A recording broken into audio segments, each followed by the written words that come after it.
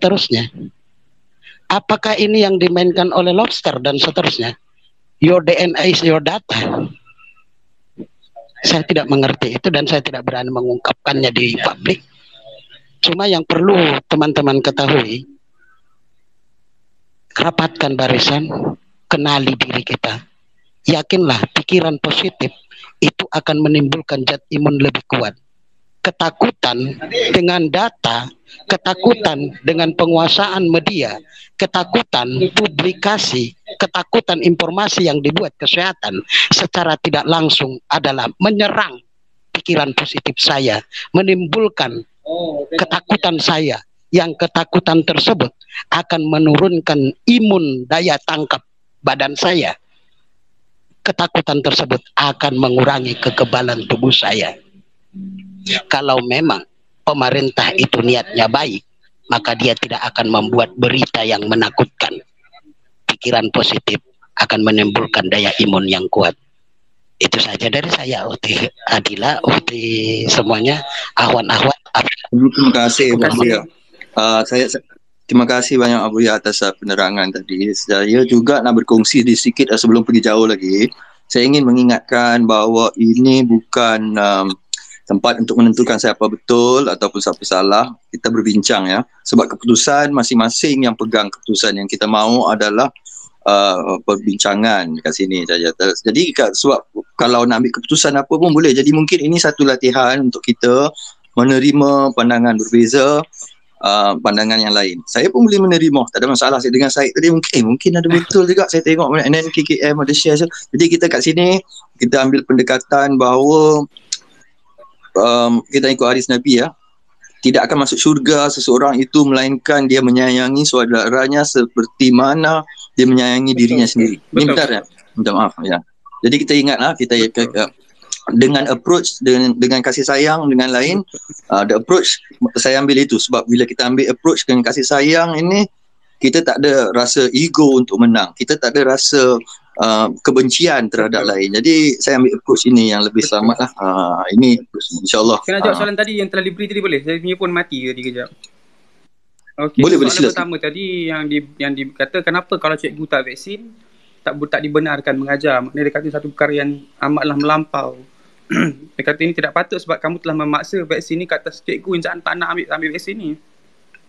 Jadi kat sini kita kena faham dari segi data yang dah ada, orang yang bila dah divaksin walaupun dengan varian Delta, kalau dia dapat Pfizer lah, kalau sebab lain vaksin lain data dia. Kita contoh Pfizer, daripada 100 orang yang exposed to the variant Delta, hanya 88 orang saja, hanya 12 orang saja yang akan kena COVID daripada 100 orang yang dah divaksin. 12 orang je boleh kena COVID. Daripada 12 orang yang dah kena COVID ni, dia punya risiko dia untuk menjangkiti orang lain hanya dalam let's say kalau sebelum ni orang yang tak divaksin boleh jangkiti 100 orang, dia boleh jangkiti lebih kurang dalam 12 orang macam tu je kalau tak salah, 12 hingga 20 orang. Maknanya ini dah satu risiko yang telah dikurangkan dengan banyak-banyak sangat. So dekat sekolah ni budak-budak kita tak dapat vaksin lagi. Walaupun sekarang kita tengok budak-budak kalau kena COVID, dia kurang kadar kematian dia punya simptom pun tak teruk. Tapi kalau cikgu tu boleh membawa risiko tu kepada mereka dengan Delta ni yang amatlah mudah berjangkit, sekolah pula duduk rapat-rapat dalam satu kelas dalam masa yang lama 8 jam dalam satu bilik yang sama. So boleh kata kalau seorang dijangkiti, cikgu tu bawa daripada luar, boleh jangkiti satu kelas tu. So daripada 30 orang yang kena dekat satu kelas tu, let's say sekolah tu ada dalam 100 kelas. So tu dah 3,000 orang, daripada 3,000 orang tu berapa banyak yang boleh mati, berapa banyak yang boleh sakit teruk sebab COVID, sebab cikgu tu boleh bawa. So kita boleh tengok risiko. Boleh mencelah. Sorry? Boleh mencelah. Kejap sikit lagi. So kalau dia boleh jangkiti orang lain. So dari segi risiko dia bahaya, sebab tu kita ambil pendekatan supaya Kementerian Kesihatan kata kalau tak boleh mengajar kalau tak vaksin, sebab risiko saja, bukan sebab kita nak kacau dia punya autonomi. Silakan mencelah. Okey. Jadi tadi argument dia ialah guru yang tidak divaksin, dia ni adalah membawa penyakit. Dia boleh membawa lebih berisiko lah, bukan kata dia boleh. Saya rasa saudara saya agak ketinggalan. Untuk pemahaman tentang siapa yang membawa penyakit. Baik. Jadi macam mana tu? Data-data terbaru menunjukkan bahawa orang yang divaksin jika dijangkiti mereka adalah dipanggil apa ni? Carrier. Dia carrier, dia punya Carrier lah, level, Yumi. dia carrier, dia dipanggil super carrier. Super spreader. Betul. Dia super Betul. carrier. Jadi dia Super- super carrier. Jadi orang yang dah divaksin, kemudian dia pergi mengajar. Betul. Tapi dia tak sedar, dia asymptomatic. Betul. Dia tak ada tanda-tanda dia dia tak ada tanda-tanda dia sakit, tapi Betul. dia carrier. Okey. Jadi dia akan jangkitkan lebih banyak lagi daripada orang yang tak vaksin. Okey, boleh saya jawab? Ya. Okey, so data yang kata orang, ada satu je scientific studies yang kata ada data orang yang dijangkiti, orang yang divaksin ni, kalau dia jangkiti COVID dia boleh jadi super spreader. So dia punya argument based on satu kajian dibuat di hospital, mana dia ambil orang yang kena delta variant ni, 10 orang yang tak vaksin dengan 10 orang yang vaksin. Dua-dua ni dekat dalam hospital, maknanya dua-dua ada simptom. Dia ambil dalam hidung dia ambil virus. Dia tengok kandungan virus dalam orang yang dah divaksin dengan kandungan virus dalam hidung orang yang belum divaksin sama. So dia kata, oh bila sama maknanya dia punya kadar keboleh jangkitan dia samalah orang yang dah vaksin ke orang yang belum vaksin. Tapi kat situ dia tak kat situ bila kita lihat balik semula adalah orang yang dah divaksin yang dah masuk hospital. Maknanya dia dah sakit teruk, baru dia punya viral load dia sama dengan viral load dengan orang yang belum divaksin. Tapi kalau orang yang asymptomatic, dia kena COVID tapi dia asymptomatic, yang mana kalau tak vaksin pun 8 daripada 10 orang adalah asymptomatic. Tapi bila kita vaksin, yang symptomatic hanya kurang daripada 5 orang daripada 100 orang kalau untuk vaksin Pfizer. So dari situ kita dah boleh nampak orang yang boleh kena yang dah divaksin, kena COVID nak jangkit ke orang tu adalah sangat sedikit compare dengan orang yang belum vaksin. Maaf, saya tak bersetuju, Saudara Said. Yang mana tak Sebab bersetuju tu? ada beberapa orang kawan Aha. yang dia frontliner. Aha. Dia frontliner, dia polis, dia apa ni, doktor. Aha. Dan apa ni, seorang lagi tu dia, tapi saya lupa nama dia, tapi dia frontliner. Aha. Jadi dia orang ni telah divaksin lebih awal. Betul, bulan 3 dulu lah. Orang yang dah awal divaksin. Yes. Apa yang berlaku sekarang ni ialah bila orang ni dia tak ada apa-apa, dia asymptomatic. Dan dia membawa balik vaksin tu ke rumah. Betul. Membawa balik vaksin tu ke rumah dan menjangkiti semua keluarga dia. Betul. Jadi Memang. apa justifikasinya orang yang tak divaksin dengan orang yang divaksin tidak dibenarkan? Okey, so ni nama dia. Ini nama dia breakthrough infection. Maknanya dia dah divaksin. Tapi dia dijangkiti tapi dia tak ada simptom. Itu kita panggil breakthrough infection. Bukan breakthrough. Isu dia pun membawa jangkitan kepada orang lain. Betul, tu saya nak jawab tadi. Kejap saya nak jawab je. So daripada let's say ada 100 orang kena vaksin. 100 orang kena vaksin dengan 100 orang yang belum divaksin, dua-dua ni ada asymptomatic COVID. Maknanya diorang carrier, diorang ada COVID tapi diorang tak tahu diorang ada COVID. So ada 100 orang yang belum vaksin ni dengan satu orang yang dah vaksin. Orang yang dah vaksin ni betul memang dia ada possibility untuk kenakan COVID kepada orang lain walaupun dia tak ada apa-apa. Dia boleh jangkit ke orang lain. Macam you cakap lah, kawan you frontliner dia kena COVID, dia tak ada apa-apa, family dia kena. Tapi probability dia amatlah sedikit kalau kita tengok data yang dah ada. Maknanya kalau daripada segi vaksin Pfizer Dulu. Tak, ini bukan dulu. Ini data untuk Delta. Tak ada. Sekarang tak macam tu. Betul. Bila you nak tengok data, you kena tengok accumulative data tu. Nak tengok semula mana you punya research ni. Lepas tu accumulative you tu dulu. Sebab dulu sebelum ada Delta variant. Yang ni untuk Delta sekali lah. Yang ni untuk Delta sekali kita nak tunjukkan. Okey, tak apa. Yang ni kita ada perbezaan pendapat lah. Saya faham lah.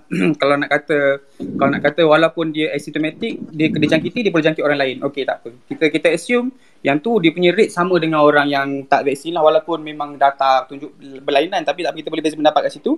Tapi let's say family dia pun vaccinated juga. So dia punya probability dia untuk mati dengan untuk sakit teruk adalah kurang.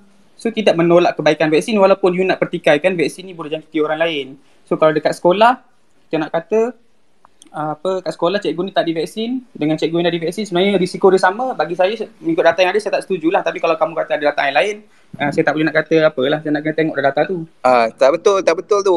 Itulah saya nak tengok data tu, boleh share kat saya. Sebab saya memang setiap hari tengok pasal benda ni. So saya nak kata well read. Boleh share dekat atas ni, dekat dalam ni. Aku ada share a few tweets juga. Kita share apa yang dah tu. Sekarang ni orang vax dengan unvax dia sama juga. Dia bawa viral load yang sama. Dia bawa viral load yang sama tu, dia punya research dia ada satu tu yang saya cakap tadi tu. Research satu je kat hospital tu je research yang kata viral load yang sama. Itu pun cuma orang yang dah simptomatik. Maknanya dia dah masuk hospital, dah ada vaksin dah hospital, baru dia punya viral load dia sama dalam hidung dia dengan orang yang belum vaksin. Itu satu je research yang ada. Tak ada research yang lain. Isu dia macam ni. Dia sebab dia panggil immune escape. Okay? Dia panggil immune escape because vaksin yang sedia ada ni dia tidak merangkumi semua protein. Okey.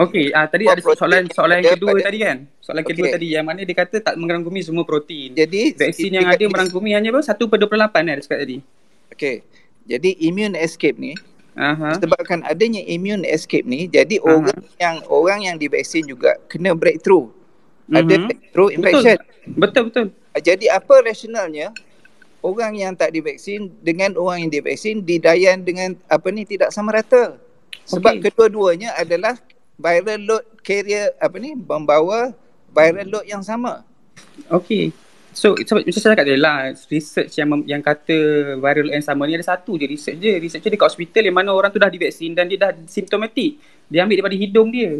Tapi bila diorang compare dengan research yang lain yang diorang buat dalam general population, viral load orang yang dah divaksin dengan viral load orang yang dah belum divaksin lain. Okey, tak apa. Kalau kita boleh beza pendapat kat situ lah. Tapi yang kedua tadi kata vaksin ni diambil hanya 1/28 daripada protein virus, betul? Ya, okey. So, dia Pfizer dengan Moderna dia buat macam tu sebab bagi dia rasional dia virus COVID ni dia melekat dekat badan manusia guna spike protein tu. So spike protein tu adalah yang menyebabkan virus COVID ni boleh menjangkiti manusia.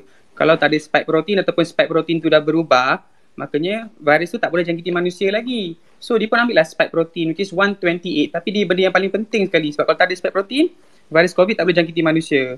So Pfizer pun ambil lah mRNA untuk buat spike protein tu, Moderna pun sama. AstraZeneca pun sama, tapi kalau Sinovac Sinovac dia ambil seluruh virus COVID yang dah dilemahkan dia letak dalam badan. So lain-lain vaksin lain cara lah. Tapi rasional dia ambil 1/28 tu sebab bagi dia itu yang paling penting. Kalau benda tu berubah, vaksin tu dah tak boleh jangkit orang lain dah. Sebab tu dia target kat situ saja. Tapi kat Delta pula, dia berubah kat protein tu tapi menyebabkan dia lebih senang berjangkit pula. Yang tu yang Delta lagi bahaya. Tapi banyak lagi mutasi-mutasi lain yang berjaya sebab bila berubah kat protein lain tak ada efek sebab protein yang paling penting tu still the same. Cuma Delta saja yang diubah kat situ tu yang dia lagi bahaya tu. Boleh faham ke? Boleh saya tambah tak untuk spike protein yang 1 of 28 tu? Sila. Okay, Sarah Syam tadi mention pasal our protection is only 1 out of 28 sebab kita hanya guna 1 daripada 28 bahagian je daripada spike protein tu. Jadi argument dia ada point je. Cuma dia macam ni tau. For vaccine production, kita kena faham. Kita gunakan pathogen yang kita nak lawan. Dalam kes ni virus COVID-19. So kita tak nak virus yang sama kita guna nak hasilkan vaksin tu memberi kesan buruk yang sama daripada dijangkiti secara terus. Jadi apa cara kita nak rangsang imunisasi tanpa menyebabkan jangkitan ialah antara yang prosedur yang biasa buat ialah kita melemahkan virus germ tu. Kita lemahkan pathogen tu. Dalam kes ni virus lah. Jadi nak lemahkan sama ada kita bunuh ataupun kita rip to pieces. Koyakkan. Jadi kita kena guna sedikit saja sebab kalau kita guna semua mungkin akan menyebabkan jangkitan. So walaupun sedikit, point dia bukanlah kita guna sebahagian, means protection yang dihasilkan pun hanyalah sebahagian sahaja. Sebahagian saja. Tapi dia punya how it works is kita guna sebahagian dan bila kita guna sebahagian tu kita guna yang cukup untuk menghasilkan enough memory cell untuk trigger the necessary immune system. Tak kira lah 1/28 ke 1/50 ke, asalkan point kita dapat rangsang and produce enough memory cell untuk trigger the necessary immune system lah. So itulah jawapan saya. Cepat sekali. Okay, so sebenarnya sekarang ni isu dia bukannya orang nak ambil ataupun tak ambil vaksin sebenarnya. Apa yang kita asalnya bincang lah. Sebenarnya isu boleh lah bincang juga tapi kita tak nak dapat ketentuan dari situ. Itu terpulang masing-masing juga kan. Kita tak nak dapat kata putus ke, bukan tak nak putus. Kita pendirian aku dah ada pendirian, kau dah ada pendirian. Yang aku against is vaccine Betul. passport kan. Aku tak ada against apa-apa orang nak ambil vaksin ke, nak ambil ivermectin ke, orang nak ambil apa-apa yang dia rasa. Sekarang ni vaksin lah, vaccination program kan. Maksud kalau rasa benda tu perlu and then rasa benda tu boleh protect kau, then you have your right to ambil lah. Cuma apa yang kita against sekarang ni adalah nak masuk premise kena 2 dos kena fully vaccinated. Dia tak kata 2 dos sebab lepas ni mungkin third dose tu kira fully vaccinated pula kan. Jadi dia buat kerajaan tak tahulah kerajaan dah buatkan ni sebagai undang-undang ataupun tak. Tapi apa yang kita nampak sekarang ni, kita nak masuk premis mana-mana pun kena 2 dos, nak pergi masjid pun kena fully vaccinated kan. So isu dia adalah sekarang ni benda tu sebenarnya kita tak perlu pun nak ada 2 dos fully vaccinated untuk pergi ke mana-mana sebenarnya. Itu apa yang aku fikirlah. Sebab sekiranya kita buat macam tu, kita akan memecah belahkan lagi ramai orang. Sebab mungkin tak semua, memang kita sedia maklum lah, tak semua orang boleh ambil vaksin. So macam mana untuk orang-orang yang ada sakit-sakit tertentu? So apa yang nak membuktikan dia masuk premis tu, kena tunjuk aku ada sakit ni. So takkanlah every time dia nak masuk premis tu dia kena explain, aku ada sakit ni, aku tak boleh ambil vaksin and all. So itu baru seorang. So we have a lot of people yang mungkin tak compatible lagi dengan benda ni. So itu one of the reasons lah. Tapi yeah.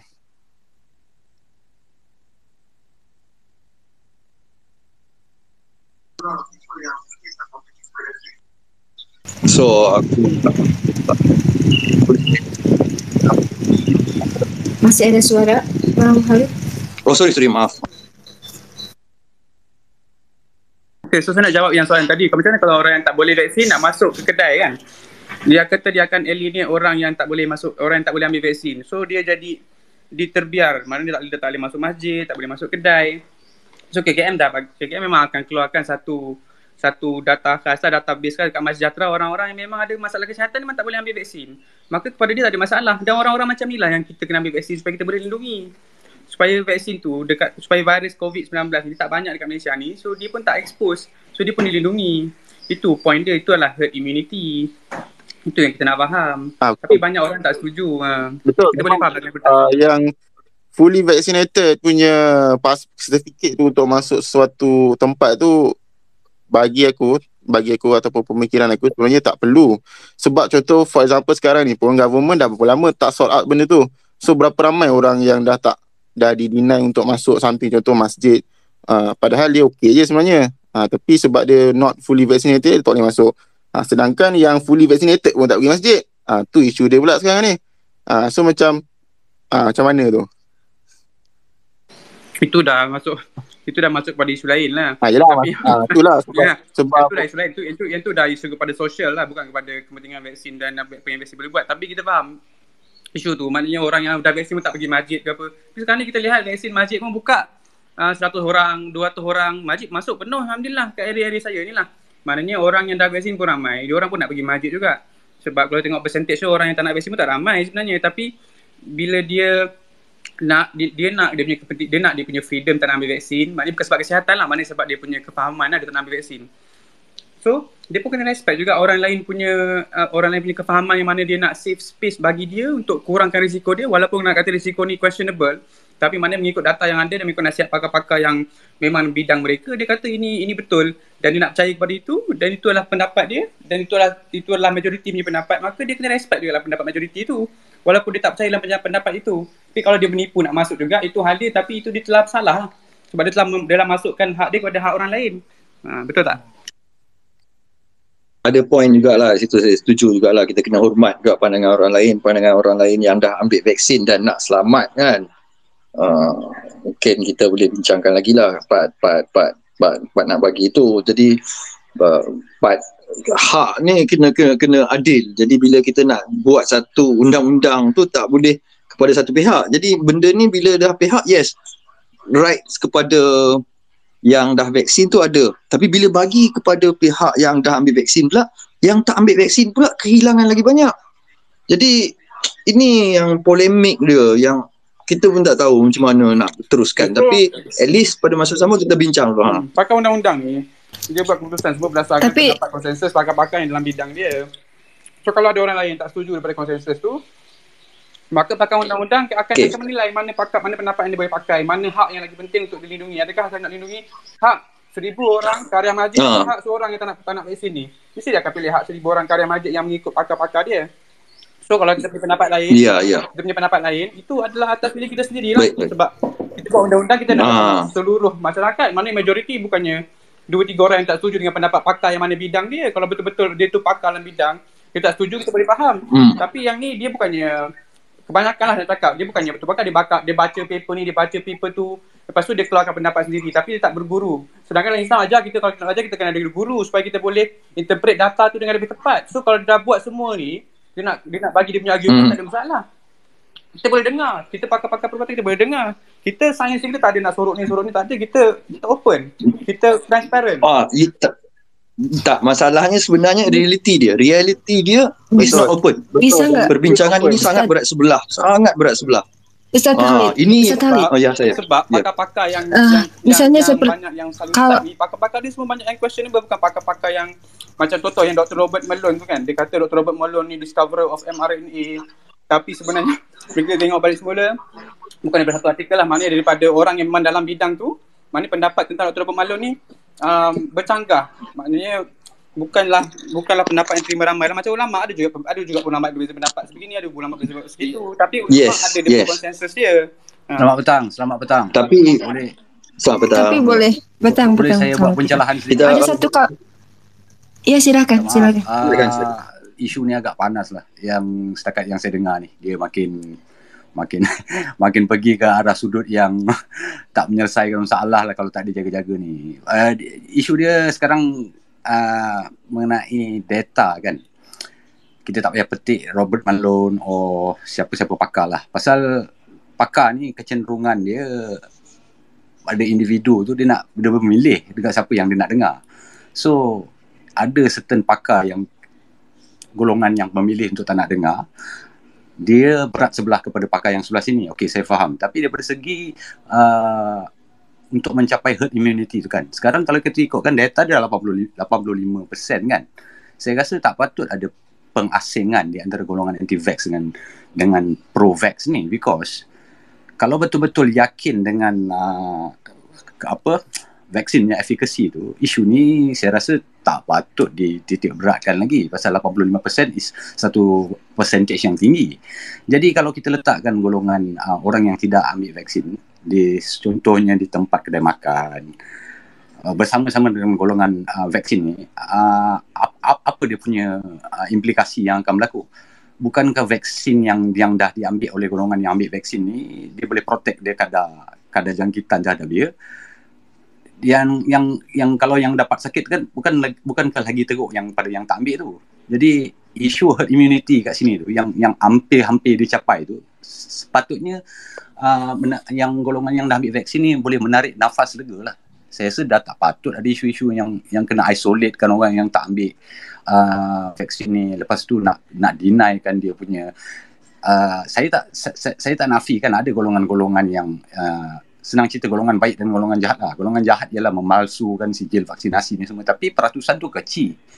Dia bukan satu pertubuhan besar nak menentang golongan pro ke vax ni. Kita cerita pasal basic human right, yang di mana semua kebebasan tu ada pada semua orang. Itu isu dia.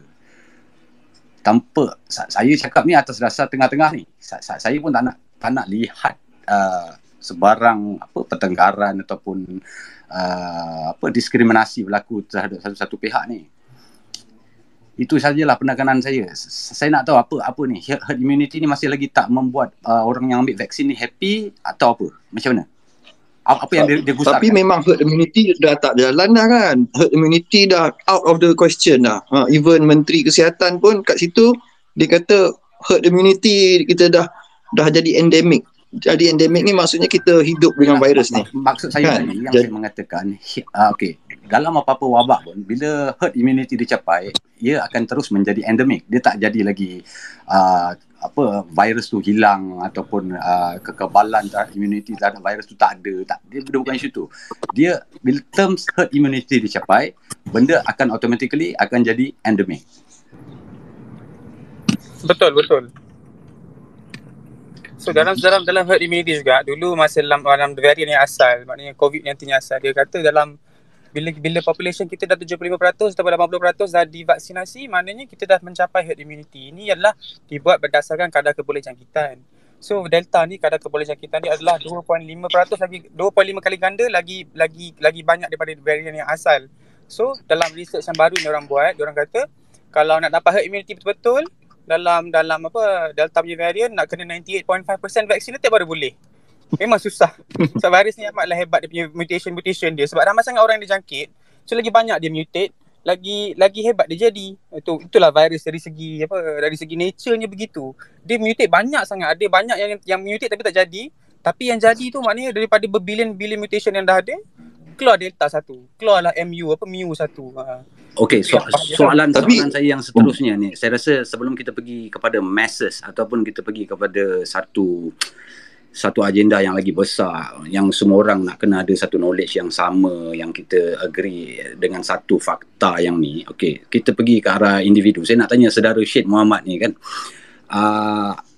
katakanlah anda diletakkan dengan orang yang tak ambil vaksin ni, apa isu dia? Apa isu dengan saudara Syed Muhammad ni? Saya nak tahu. Okey, isu saya individu lain dia, ada individu lain ni dia pendapat dia lain. Macam saya, kawan saya dia dah double dose pun dia tak kisah. Okay. Kalau saya kalau ada orang yang tak ambil vaksin berdampingan dengan dia ke, pasal dia yakin dengan tahap vaksinasi dia tu. Okey, so macam kita cakap lah, kita kembali pada asal. Maknanya vaksin ni adalah ikhtiar kita. Ada orang kata tak ambil vaksin pun ikhtiar. Itu bagi saya macam tak pakai seatbelt pun ikhtiar lah. Kita pakai seatbelt pun kita boleh accident juga. Tapi tak bermakna kita akan mati daripada accident tu. Boleh mati tapi kebarangkalian tu kurang. So kalau ada orang tak vaksin sebelah saya kan, dia tak vaksin sebelah saya akan ambil precaution. Saya akan pakai mask 2 kali. Saya akan pakai mask KN95 ke.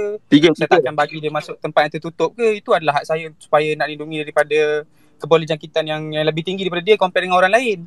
Okay, daripada data, kalau data yang tunjuk lain saya akan terima. Kita bukannya tak bagi Sik cakap dulu. Sila. Tak apa. Cakap. Saya punya pendapat itu je. Kalau sebab soalan dia, kalau ada orang yang tak vaksin sebelah saya, saya kerja dentist. Saya tak tahu pun orang tu dah vaksin ke belum. Kita tak tolak orang tu walaupun belum vaksin, kita rawat je. Tapi kita akan ambil precaution yang mana kita ambil. Kalau compare dengan orang yang dah vaksin, kita boleh kata lebih sikitlah precaution yang kita ambil tu, sebab kita tengok kepada konsensus pakar-pakar yang kita ambil. Tu je lah jawapan saya. Simple je. Kita tak akan kita ada Terence ni. Saya tadi Terence dia baru request speaker. Mungkin dia nak share dia punya opinion. Terence, boleh share your thoughts on this?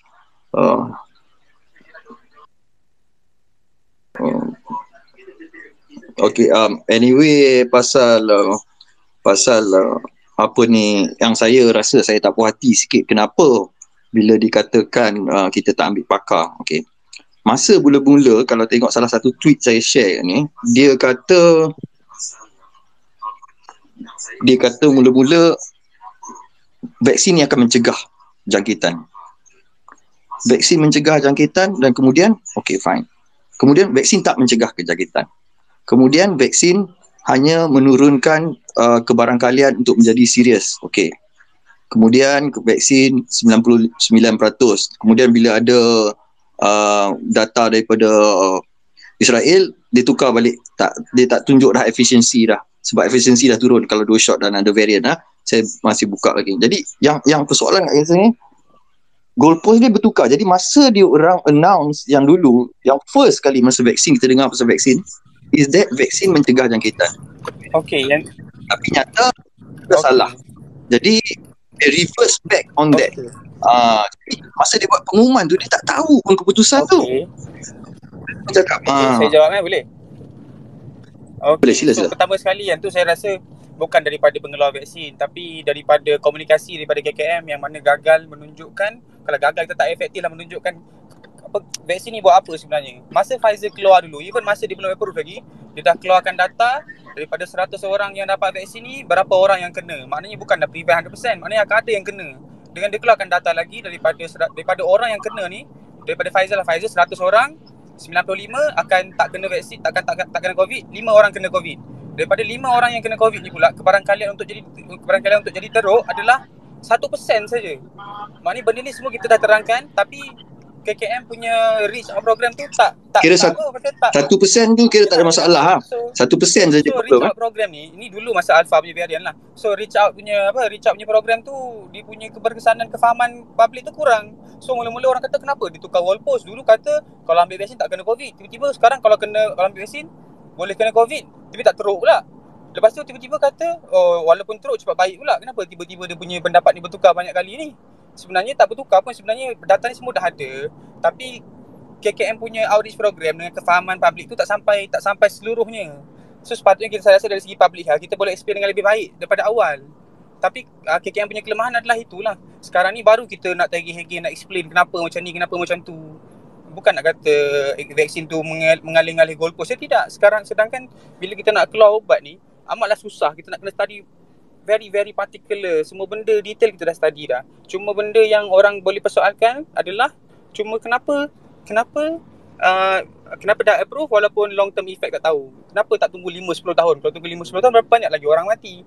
Itu jawapan dia. Dari segi peralihan kepada goalpost tu sebenarnya tak ada. Cumanya kefahaman public yang kurang lah sebab outreach program daripada kerajaan kurang. Itu saya punya hujah kat sini lah. Oh, bagi saya pula, masa first time dulu awal-awal kita discover COVID, WHO kata COVID ni tak transmit melalui manusia kan? Dia kata dulu awal-awal, sebab tu Mahathir tak tutup. Betul, mana ada tak transmit melalui manusia. Dia kata bukannya airborne transmission, dia kata aerosol. Tapi aerosol ni orang kata boleh jadi airborne, boleh jadi tak airborne pun. So yang tu definition dia memang questionable. Tapi yang Mahathir kata tak boleh berjangkit kepada orang tu adalah amat tak betul lah. So dia punca tu. Sebagai seorang saudara Syed ni tadi ada mention saudara Syed ni dentist Ya, saya dentist ya. Okay, so medical background saudara memang ada lah kat situ. Dentist. Saya nak tanya based on technicality of the vaccine efficacy ni lah. So, kita buat peralihan sikit lah. Kita shiftkan isu ni sekejap lah ke arah lebih kepada health punya concern lah Saya punya ni saya nak tanya ni. Okay, saudara setuju tak? Saudara tadi ada cakap tentang yang strain COVID inactive tu dihasilkan daripada 1.28 ke berapa tadi saudara cakap? Betul. Saya ambil data yang dibagi pada saya tadi lah. Okay, secara teknikal dia, saudara adalah COVID negatif punya group lah ni sekarang kalau saudara ambil tu. Pasal COVID tu ada. Saya tak buat RTK test lagi. So saya nak kena buat RTK test baru saya boleh tahu saya COVID negatif, COVID positif lah. Tapi kalau simptom tak ada lah. Ya, asymptomatic tu memang tak ada. Tapi pasal so-called inactive strain tu dah masuk dalam vein saudara yang di-inject through injection lah. Inactive strain lah. Kalau you masuk Sinovac lah. Yalah, Sinovac memang dia ambil inoculated strain, inoculated virus betul. Okay, soalan saya jauh lagi ni. Okay. Tapi saya minta saudara lapangkan minda saudara supaya dapat menjawab soalan saya ni. Pasal saya tak ada medical background Tapi saya bertanya dengan 2-3 merujuk pada 2-3 doktor jugalah. Dalam circle saya ni ada doktor jugalah. Saya nak tahu jawapan saudara je lah daripada segi sudut medical punya ni lah. So, secara teknikalnya, saudara adalah COVID negatif lah. Pasal strain yang disuntik dalam vein saudara tu. Untuk combat the active virus yang akan datang jangkiti saudara lah. So, macam orang yang tak ambil vaksin ni pula, katakanlah dia pun anti propaganda, dia anti konspirasi teori, dia lebih kepada kesihatan yang dia percaya natural immune dia tu boleh mencegah dia daripada kena COVID dengan yang teruk lah. Pasal ni semua wabak ni semua orang boleh kena. So setuju tak? Dia bukan the battle of the pro-vax versus anti-vax. Dia pertembungan di antara COVID negative group dengan natural immune believer. So kalau kita tukarkan dua tajuk ke atas tu, saya rasa baru orang lain dapat kefahaman yang lain daripada sekarang yang tertumpu kepada pro versus anti. Jadi kecenderungan orang untuk memilih satu pihak untuk menentang pihak lain tu tinggi. Macam dia pertembungan dua. Selangor lawan Melaka. Aku sokong Selangor pasal aku anak Selangor. Aku lahir kat Melaka, aku kena sokong Melaka. Jadi dia bias tu ada. Wujud tak? Tapi setuju tak saudara kalau saya katakan jenis begitu. Lagi satu analogi yang saudara. Nombor 2, analogi saudara yang cakap tadi, vaksin ni dia act like a seat belt. Dia tak boleh cegah daripada kemelangan, tapi dia akan mengurangkan apabila kemelangan. Okey. Seat belt ni dia function dia bila time saudara bawa kereta je. Dia sekarang ni saudara kalau tak bawa kereta kat rumah ni saudara tak pakai. Saya pun tengah tak pakai seat belt ni. Manakala vaksin yang disuntik tu dia akan berkekalan dalam imun seseorang tu. Macam Panadol apa semua. Dia dalam sisa dalam 8 to 12 jam je. So tablets ni yang kita makan tu dia tak ada berada dalam satu sistem yang lama. Jadi kadar yang pendapat pakar yang sering yang orang so-called pro ni yang tak ambil kira yang tentang bagaimana satu inactive strain tu boleh become active and mutates. Itu soalan. Kalau saya ada kesalahan dalam percakapan saya, sila bentangkan dengan fakta ataupun dengan penjelasan yang semua kat sini boleh faham. Okey, baik. Tadi yang first question kata apakah beza natural immunity dengan vaccine created immunity kan? Vaccine created immunity. Maknanya dia percaya dengan sistem imun dia boleh lindungi dia daripada kena COVID and teruk. Yang ni simple je, ni kita tengok pada accumulated data lah. Kita tengok orang yang dah divaksin, kita tengok orang yang tapi kena COVID dengan orang yang tak kena COVID. Kita tengok mana yang teruk kena COVID.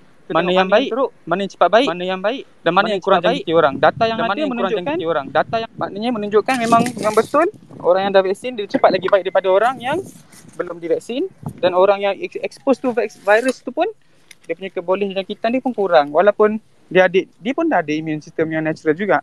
Okey, kejap saya nak explain kat saya dalam kereta. Okey, so yang pertama tadi lah natural immunity. Diorang kata natural immunity adalah 27 kali ganda lagi kuat daripada vaccine created immunity. Tapi kalau dia kena COVID masa dia tak vaccinated, dia punya risiko untuk dapat COVID yang teruk adalah tinggi. Kita belum ambil faktor long COVID lagi. Long COVID maknanya dia dah baik daripada COVID, tapi dia ada simptom-simptom yang lain. Maknanya dia ada brain fog, kita panggil brain fog, dia ada paru-paru dia dah rosak. So benda-benda ni semua kita boleh cegah dengan vaksinasi. Walaupun lepas dia baik nanti dia lagi kuat dengan COVID lain kalau compare dengan orang yang dah vaksin, tapi proses dia nak baik tu dengan kesan dia kena COVID yang asal tu lagi teruk daripada orang yang dah vaksin. Orang yang dah vaksin pula kalau kena COVID lepas dia dah baik, dia pun akan ada natural immunity yang 27 kali dia lagi baik tu juga. Okey, sebelum saudara teruskan, izinkan saya buat pencerahan lagi sikit. Sila. Saya nak kupas sikit tentang baru cakap tadi yang tentang jangkitan tu 27 kali ganda sebagai gerbak-gerbu.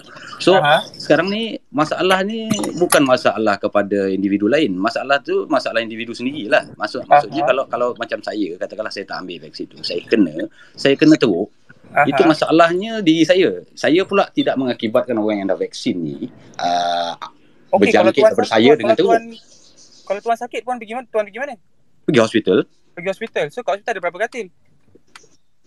Kalau katil tu penuh dengan orang-orang yang tak nak vaksin, yang mana kita boleh prevent dengan vaccination, maka orang lain yang sakit bukan sebab COVID pun tak boleh masuk hospital juga. Dan sekarang akan tak dapat care juga. Diorang pun boleh mati sebab apa? Sebab tak ada rawatan, sebab hospital dah penuh dengan orang COVID. Itu salah satu aspek yang lain lah dari segi vaksinasi tu. Saya faham tentang tu, tapi kat sini kita dah trigger lain punya part pula. Doktor punya oath. Doktor punya oath. Macam mana pula tu? Kita punya maksudnya doktor ada right to refuse dengan siapa yang dia nak rawat ke? Pasal setahu saya doktor ni tugas dia pulihkan orang yang sakit. Kita tak refuse, tapi capacity hospital tu kalau ada 300 katil tu dah penuh dengan orang COVID, orang yang sakit jantung nak pergi katil mana satu. Kalau ICU tu dah penuh, orang yang kanser nak pergi katil mana satu lepas surgery. Kita tengok dalam KKM sendiri berapa banyak surgery yang kita tak boleh buat sebab katil dah penuh dengan orang COVID. Surgery semua yang penting-penting semua kita kena delay. Kalau surgery tu kanser kita delay, kanser je lagi teruk. Bila kita nak buat tak boleh surgery lah, orang tu mati. Itu adalah kematian sebab COVID, kita tak tengok berapa nombor dia. So benda ni holistic, mana dia it affects everything. Kematian sebab ada nombor dia tak, apa? No, kematian sebab COVID ada, tapi kematian sebabkan tak dapat care sebab hospital penuh tak ada. Yes. Okay, so soalan kedua tadi sebab apa? Soalan kedua tadi apa? Pasal apa tadi saya dah lupa. Soalan kedua tu tak ada sebenarnya. Dia point yang kedua. Dia bukan point kedua soalan. Apa point kedua tadi? Tentang COVID negatif. COVID negatif? Yang pasal macam mana? Yang natural immunity dengan maknanya virus COVID tu boleh hidup balik semula dalam badan ke? Is that what you mean? Ya. Okay. So dalam sebelum ni dalam inoculated punya vaksin punya macam contoh vaksin against apa yang ada kata insiden saya lupa. Dulu dia bagi vaksin tu sepatutnya vaksin virus tu dah lemah. Tapi diinjek ke orang, virus boleh hidup balik semula. Betul, tapi ini dalam teknologi vaksin yang dulu. Yang sekarang punya teknologi vaksin, contoh dari segi vaksin AstraZeneca, vaksin Pfizer, vaksin Moderna, CanSino, ini semua adalah mustahil sebab dia guna 1/28 saja. Yang boleh terjadi hanya dalam vaksin Sinovac. Tapi teknologi baru yang Sinovac pakai pun, benda-benda ni dah tak boleh terjadi dah, dan tak ada pun reported cases. Langsung tak ada. Kalau Sinovac dia pakai weaken virus kan, dia tak pakai mRNA kan. Pakai Sinovac dengan apa satu lagi Sinopharm, memang dia pakai weaken virus, inoculated dah. Dia tak pakai teknologi mRNA. Dia dah dibunuh, tapi yang ni memang tak pernah ada lagi case breakthrough infection daripada tu lah, sebab dia punya teknologi baru yang dulu-dulu dia ada. Jadi yang aku mula risau is the mRNA sendiri. Yang daripada mRNA tu memang teknologi baru. So kalau Sinovac ni ada unsur keselamatan. But before kita pergi jauh lagi aspek medical apa, I want to say that saya nak share kat sini, this is the first time golongan anti-vax dan golongan vax pernah ada dalam satu space kita discuss. So kita jangan fikir nak jauh. Alhamdulillah. Kita kena ada discussion ni, penting ni. Yes, sebab at the last moment ni keputusan nak ambil semuanya pada diri sendiri. And semua orang pun dah ada set mind, and kalau boleh pada masa ni kita sembang bukan untuk menang, sebab kita dah menang dengan diri sendiri, bukan untuk menang untuk kalah. This just discussion dan dengan dasar kawasan. Ya, understand juga. Sebab kalau jadi dentist aku pun fikir juga macam mana kau nak deal with patients, and kau pun takut ada anak bini, ada benda semua. So the concerns come from both sides. Unsur orang yang kehilangan pekerjaan. So macam-macam. So this is a good start. Thank you semua yang join. Aku belum nak tutup lagi. Ni baru 5:30. So kita boleh go lagi, tapi cuma aku nak ambil masa sikit je nak terangkan not on even vaccine passport, not on vaccine itself or the virus, but it's about kita punya psikologi ni. Okay, psikologi. Kenapa benda ni memberikan tekanan kepada semua orang? Sebab benda ni is very important. Nak ambil ke tak ambil ke, and those experiences, macam mana kita buat keputusan untuk ambil atau tidak ambil vaksin, itu bergantung kepada pengalaman kita sendiri, pembacaan sendiri, apa yang kita lalui. Ada orang yang terkesan sebab ada saudara mara hilang, kehilangan nyawa, sakit, masuk hospital. Kita tak boleh nak tolak benda ni. Sebab tu saya tak berani nak kata yang benda ni COVID tak wujud ke apa, belum isolasi. Saya tak berani sebab ini pun saya tak sampai level tu lagi. Saya cuma boleh buat penakulan dengan data yang ada. Jadi ini kita kena sedar there are limitations, and kita are motivated by our own experiences dan our feelings, our emotions, apa semua. So untuk kita nak capai satu kata putus ni susah, sebab isu ni is very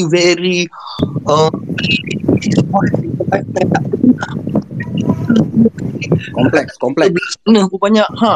Okay, benda ni memang is something yang kita tak boleh nak ambil lepas tu aku menang. Saya pun tak boleh. It's so dia boleh bakar nyawa kan. Jadi Ustaz Khalid. Ya, Ustaz Khalid kembali mengutip tadi kalimat bahawa mengikuti vaksin itu adalah sebuah ikhtiar untuk sehat, dan ketika mengambil keputusan tidak mengambil vaksin pun itu ikhtiar seseorang untuk sehat. Tinggal bagaimana ikhtiar mana yang mau diambil. Seperti itu mungkin. Iya. Jadi ikhtiar juga, dan dua-dua adalah ikhtiar sendiri. Tapi kebenarannya ada satu. Ni nyata. Kebenarannya ada satu. Vaksin bagus atau tak bagus. Itu je. Tapi kita tengah debate nak sampai ke arah tu pun susah ni, Masya Allah. Sebab saya pun dengar ni terus rasa nak balas, terus rasa nak, ya aku betul. So this is a very good start. Alhamdulillah kita sempat masuk dalam space ni. First time ever. Saya selalu masuk space Indonesia sebab dia orang boleh tolerate. So this is a good start for Malaysians untuk kita boleh terima. So lepas ni kita tak adalah terlampau dikotomi A atau B, A atau B, sebab sebenarnya banyak yang kat tengah-tengah kan, yang mengikut. Sebab kita memang manusia, kalau ikut sales of theory of marketing pun, kita membuat keputusan untuk beli sesuatu produk tu comes by recommendation, which comes at 80% macam tu. Kita terpengaruh, sebab tu ada influencer, sebab tu ada ni. Dan yang kenapa saya nak buat space ni adalah untuk memberi ruang kepada suara yang tak dengar. Untuk pada masa sama kita debate. debate biar ilmu itu ada, dan orang ada debate lah. Sebelum ni semua orang ingat semua ingat ada pro vaksin. Jadi bukan nak kata pro vaksin salah ataupun anti vaksin betul, tapi kita biar semua orang ada maklumat yang sama. Bayangkan satu negara macam Korea Utara yang tak dapat maklumat daripada luar, macam mana dia nak melawan rejim yang menekan dia yang ni. Jadi contohnya itu sebab kita nampak terlampau. Ini saya ini diakui yang media masa tak pernah kata satu benda negatif pun tentang vaksin, tak pernah kata orang sakit pun, which is impossible sebab pembuat vaksin itu sendiri pun dah kata ada 95%, dia never 100%. Jadi kalau KJ kata tak ada orang langsung meninggal pasal ini tak benar sebab kita dah dekat 16 million lah, itu baru half. Kalau 16 million and a success rate of 99%, mathematically it's a lie. Yes, it's a betul. clear lie. Yes. Sebab kejadian tu berlaku pada saya. Kejadian apa? Kejadian about my uncle lah, yang after taking vaccine 3 days sampai sekarang koma 2 bulan, tapi doktor sampai sekarang koma. Yes, tapi doktor rule out because of the vaccine factor. Tapi dia orang yang sihat, tak merokok, pola hidup dia sihat kan. Lepas tu ada juga yang kes-kes yang lain yang tidak diberikan perincian yang akibat daripada adverse after taking the vaccine tu. Jadi kita pun melibatkan nyawa. Jadi kita ada right untuk menyuarakan jika macam mana ni sebenarnya kan. Tapi macam saudara Khalid cakap tadi betul. Sebelum ni tak ada platform pun yang mengatakan yang belah-belah yang belah sini punya fakta. Melainkan dia mengatakan fakta ni salah, Robert Malone ni tak betul, yang tu tak betul. Jadi tak ada platform yang betul-betul untuk ni. Jadi yelah macam Dr. Dentist Syed Muhammad pun tadi cakap peratusan ni memang sangat kecil. 1% tu memang kecil. Tapi kalau kena di lingkungan anda, 1% tu besar. And kalau 1%, kalau 1% tu kecil, kita pusing balik argument tu. Kalau 1% terlampau kecil, the rate of mortality is 1% juga for COVID. 1% daripada 100 orang yang kena COVID, 0.8%. Aku follow benda ni sebab these numbers don't change. Okay, so rate kematian sebab vaksin sebab COVID adalah very very very low. That's 0.00005%.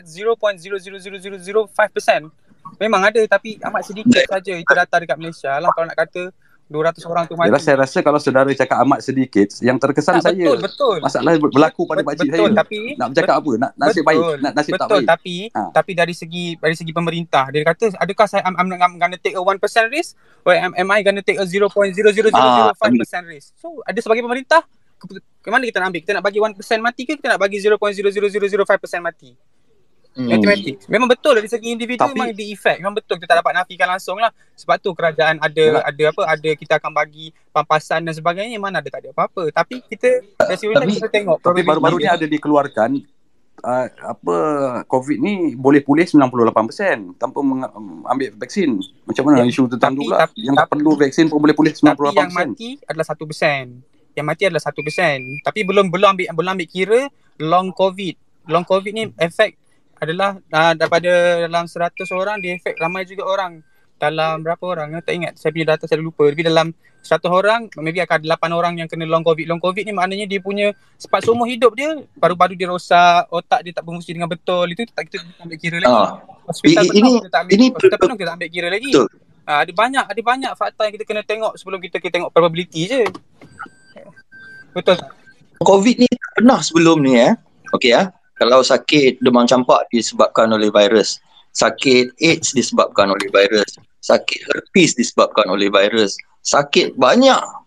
This is the first time yang ada long. Tak ada long herpes, tak ada long AIDS, tak ada long ni, tak ada long langsung. Ini first time. So ini mungkin penyakit yang very weird. Dia tak ikut pola-pola yang sebelum ni. Okay, kalau tengok pasal mutation, kita nak kata mutation kalau ke mutation, dulu kita ada SARS-CoV-1. Dia mutate dan dia hilang. Kemudian ada MERS, Middle East Respiratory Syndrome. Dia mutate dan kemudian hilang. 3 bulan tak sampai, Ebola datang, mutate, hilang.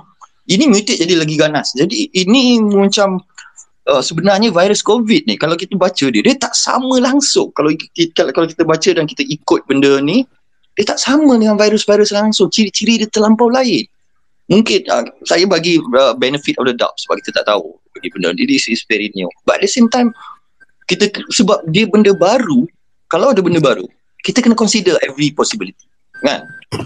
Every possibility. And the thing is, tak nampak. Untuk kita buat penilaian yang tepat, kita dapat semua information. Jadi bila tak dapat information ni, macam pelik. Dan sekarang saya yakin, ini room ni tak pernah space saya banyak macam ni. Ramai orang nak dengar because tak ada langsung yang daripada pihak yang lagi satu. Kenapa? Kan? Dan pihak yang lagi satu, kononnya anti-vax ni, dilabelkan dengan benda-benda 5G, Freemason, Illuminati. Padahal sepanjang perbincangan daripada mula sampai sekarang tak ada langsung dibangkitkan. Jadi nampak tak permainan dia nak melabelkan anti-vax ni sebagai bodoh, sebagai percaya benda kolot, which is not the case at all. Saya rasa ini permulaan dia cuba jangan label anti-vax atau yang tak nak ambil vax ni sebagai bodoh, sebagai kolot, sebagai teori konspirasi. Yang kita tak ada siapa. Kita dah dekat 2 jam dah kat sini, 2 jam setengah. Tak ada seorang pun cakap Freemason. Tak ada siapa cakap Illuminati. Tak ada siapa cakap 5G langsung. That is not the point. Jadi nampak tak yang sekarang yang berlaku, yang melabelkan anti-vax ni sebagai kolot, bodoh, Freemason, ini semua salah. Ada itu je, aku at least nak redeem sikit. Dan aku bukan anti-vax pun. Tak ada, kat Malaysia ni tak ada siapa anti-vax sebab semua dah terima vaksin polio dan BCG satu masa dahulu dan masih hidup lagi. Jadi untuk nak cakap anti-vax is a labeling yang sangat jahat, yang psychologically is not good. Kau membenci sampai tadi saya tengok dekat France ada sebab anti-vax ni dia kena pukul dengan 6 orang polis. Is it a crime ke? Kita tak nak negara kita sampai that level. Yang dekat France tu dia kena pukul sebab dia tak nak dengar cakap, dia nak masuk juga walaupun tak boleh masuk. Tapi polis France memang jahat lah pukul, patutnya tak boleh lah pukul. Khalid. Yes, but sepatutnya memang tak boleh pukul lah, tapi dia dah diberitahu untuk jangan masuk sebab dia tak pakai mask. Dia degil lah kat situ. Dia tak pakai mask bukan sebab tak vaksin, dia tak pakai mask dengan dia tak nak vaksin. France ni pun memang so dia tak dengan cakap dia paksa masuk, polis pun dia bertindak kasar, polis pun terpaksa lah pukul dia, tapi salah lah.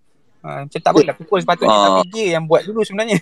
Dia adalah orang-orang anti-vaksin yang ekstrim. Orang-orang anti-vaksin yang ekstrim memang ada juga yang kata ini Illuminati, ada juga, tapi kita tak nampak sebab pendapat mereka ni amatlah kecil orang ni. So bagi mereka pun pendapat dia orang tak boleh terima. So kita tak nak cakap lah. Tapi orang yang takut vaksin sebab ini satu benda yang baru, itu kita kena bagi tahu, kita kena engage, kita kena berborak-borak, kita kena explain dengan betul. Kita tak boleh label. So kita setuju dengan Khalid lah.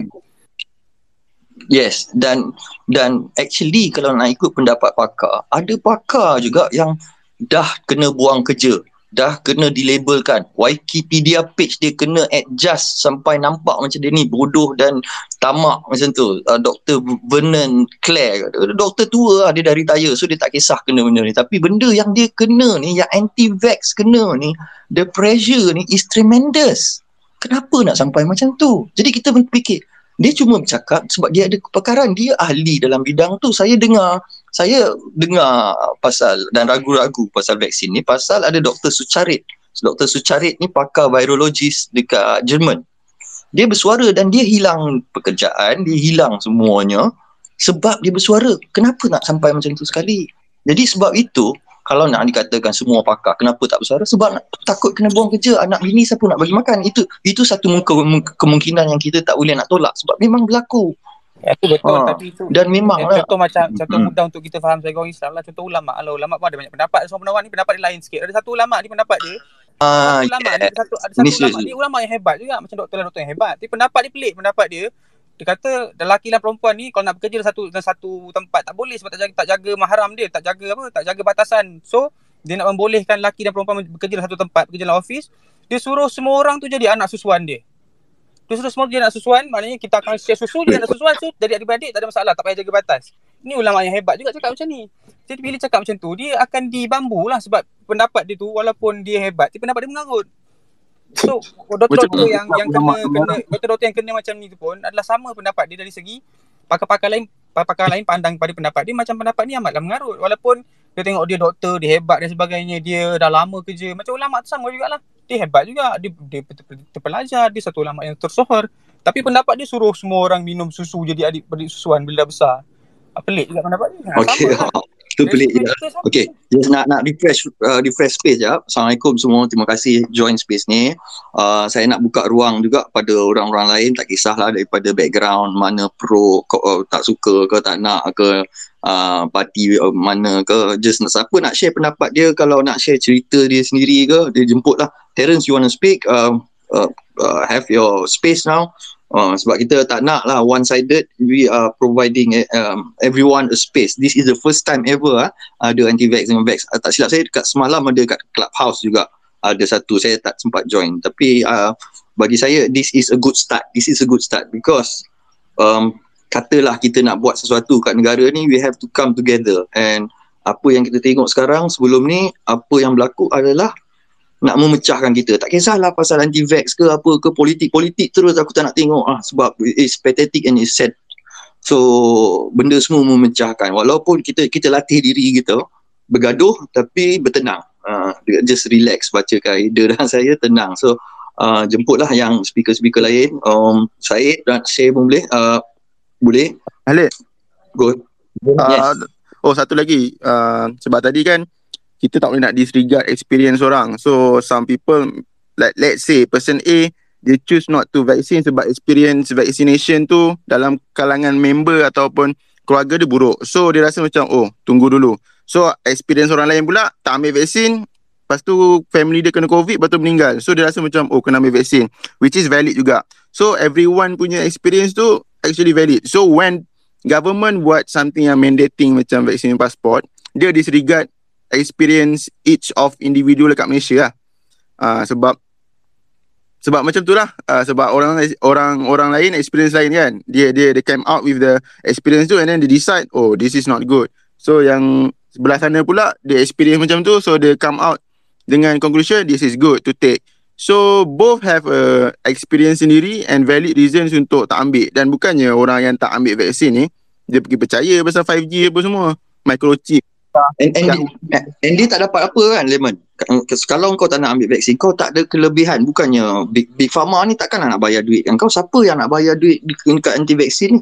So bagi aku anti-vaksin, setakat setahu aku tak ada motivasi duit. Betul. Atau apa-apa sekalipun. Malah negatif nak mampus. Betul. Kena buang kawan, kena buang family, kena macam-macam. Tak boleh minum kat luar. Tak boleh minum kat luar, tak boleh itu ini. At the end of the day, if you choose to take vaccine, kau yang akan hadap dia punya side effect.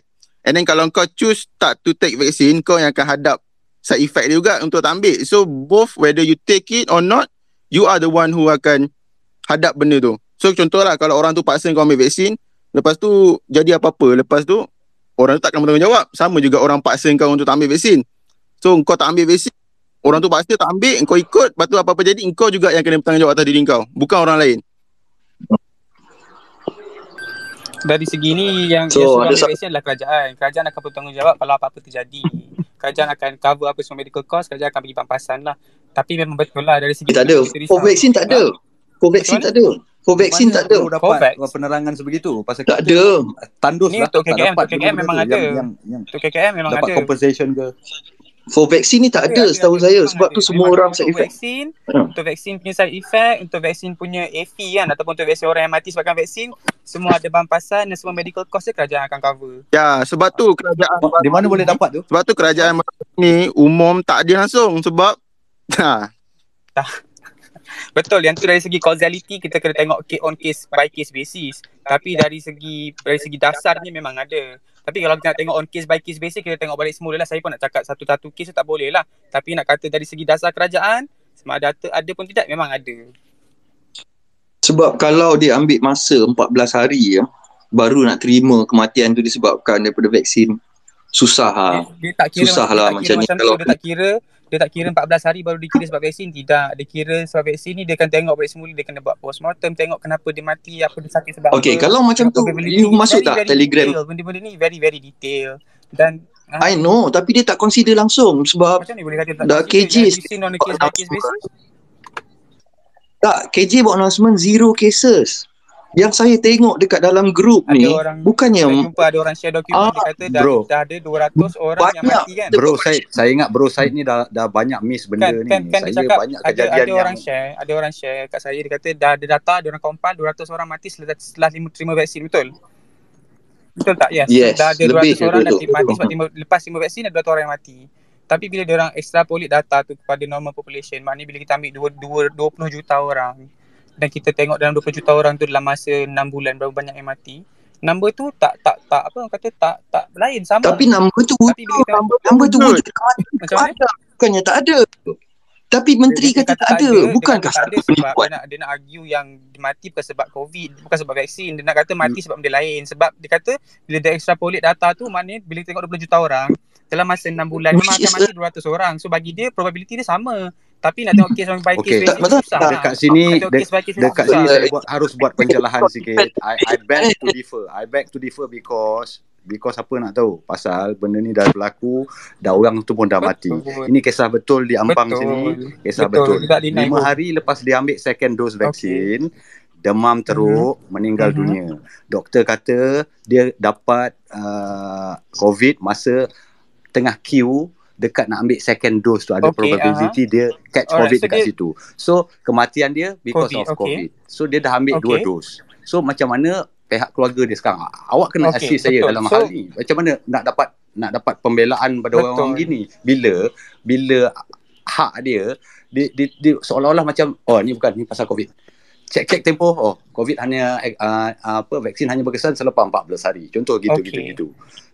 Sama juga macam kes pakcik saya tadi. Tak ada kaitan langsung yang doktor relatekan dengan pasal vaksin yang ambil after 3 hari. Koma tu. Okey, yang tu So- bagi so- saya tu kena tengok case by case basis. Saya kena tengok postmortem dia macam mana. Kita tak nak komen sebab kita tak tahu. Tapi yang pasal kena COVID dekat PPV tu, dulu saya pernah volunteer dekat PPV. Memang kat PPV saya volunteer tu memang ada kluster. Memang ada case kat situ. Yang tu kita nak buat macam mana? Yang tu sebab itu adalah kelemahan masa dia orang buat mega PPV ni, dia orang tak ada airflow. So ramai-ramai orang kat dalam satu tempat yang sama, itu pun bahaya. So orang boleh kena COVID daripada situ dan mati sebelum vaksin tu nak take effect pun. Itu adalah satu risiko yang mana kita tak boleh kita nak kata macam mana. Tapi nak kata sebab vaksin bukan sebab Yes, vaksin, saya tapi sebab faham. dia Tapi queue nak ambil vaksin lah, tapi bukanlah sebab vaksin tu. Ikutkan data-data yang saudara sebut tadi, orang ambil vaksin, katakanlah first dose pun, probability dia untuk jadi teruk tu kurang. Jadi orang yang ambil vaksin masa dia kena kebetulan yang doktor cakap ni, masa dia nak ambil second dose ni, dia dah dilindungi oleh first dose tu. Jadi probability apa yang rendah sampai mengakibatkan kematian ni? Itu yang saya tak faham tu. Sepatutnya orang yang tak ada vaksin, tak ada yang so called yang percaya dengan natural immune system dia boleh lawan, itu yang akan jadi teruk. Tapi dia mati. Jangan cerita pasal ajal dengan saya kat sini. Saya dah well Kita versed takkan pasal cerita ajal. pasal ajal pun, itu bukan kita punya argument. Itu saya well versed. Jangan sentuh itu pasal kita punya argument. So bila nak cerita pasal natural immunity, contoh kalau dia kena COVID dia tak mati lah katanya kan, betul? Maknanya natural immunity lah. Maknanya lepas dia kena COVID, dia sendiri boleh ada imun yang lawan COVID. Maknanya tak payah vaksin lah, tak perlu risiko untuk beratur dekat PPV, tak perlu risiko untuk vaksin, betul? Maksud saya, apa lagi teruk daripada mati? Itu je. Tak kira lah natural immunity ke, you are protected by vaccine ke, sekarang ni orang tu dah mati. Maksud saudara cakap, apa? Kalau natural immunity dia lagi teruk, dia dah mati. Sekarang ni dia dah ambil satu vaksin pun, dia mati. Kalau dia dah mati, kita nak buat macam mana? Kita nak kata apa lagi? Dia lebih baik mati kena vaksin daripada mati tak kena vaksin sekarang ni. Itu je. Lebih baik mati tak kena vaksin daripada mati kena vaksin. Kan? Sekarang ni dia punya naratif adalah lebih baik mati ada vaksin daripada mati tak ada vaksin. Okey.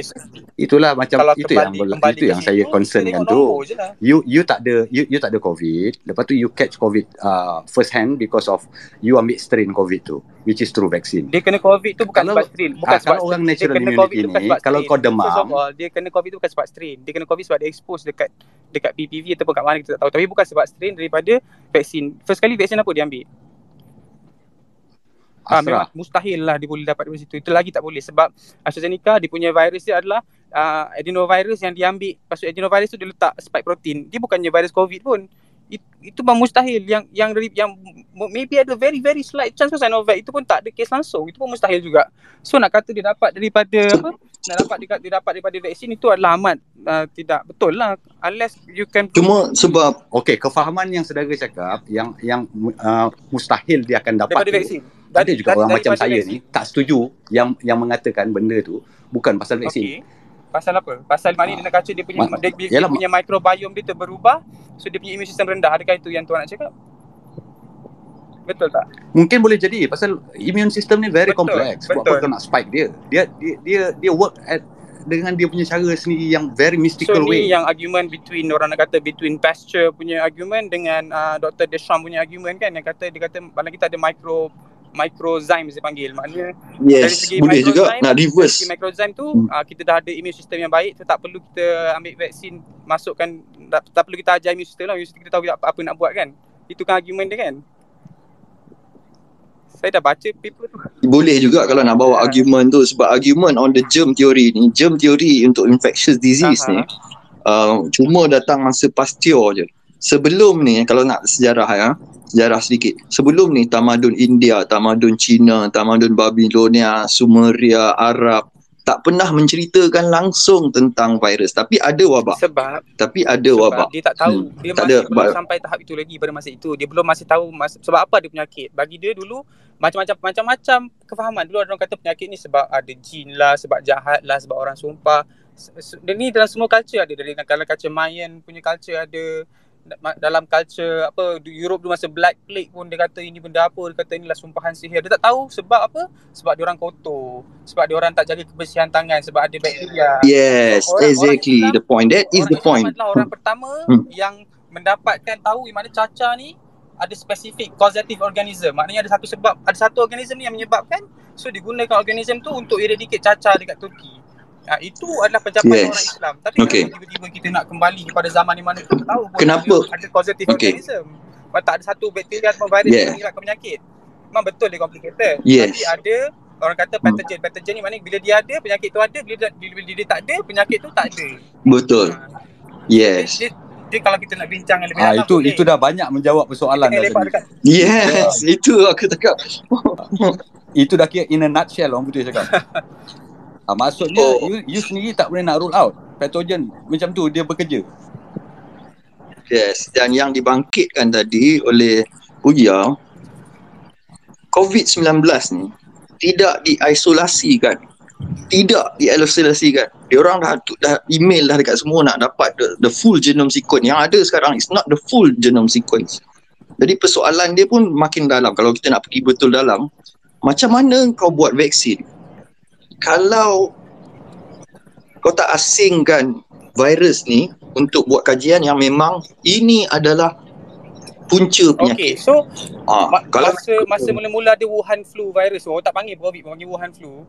Masa tahun 2019 lagi, akhir Disember tu, masa bulan 2 lagi, China dah keluarkan genome sequence untuk virus COVID ni. Maknanya semua struktur dia ni kita dah tahu. Sebab tu kita boleh buat mRNA virus, sebab tu kita boleh buat Sinovac punya inoculated virus. Maknanya dia dah berjaya pun diasingkan. Siapa yang kata tak boleh diasingkan ni? Saya nak tahu juga. Tak diasingkan. Jadi ini mana yang kata yang nak tahu juga, sebab ini adalah amat kalau betul lah, maknanya macam mana boleh buat vaksin? Macam mana kita boleh tahu? Sabar, relax, tenang.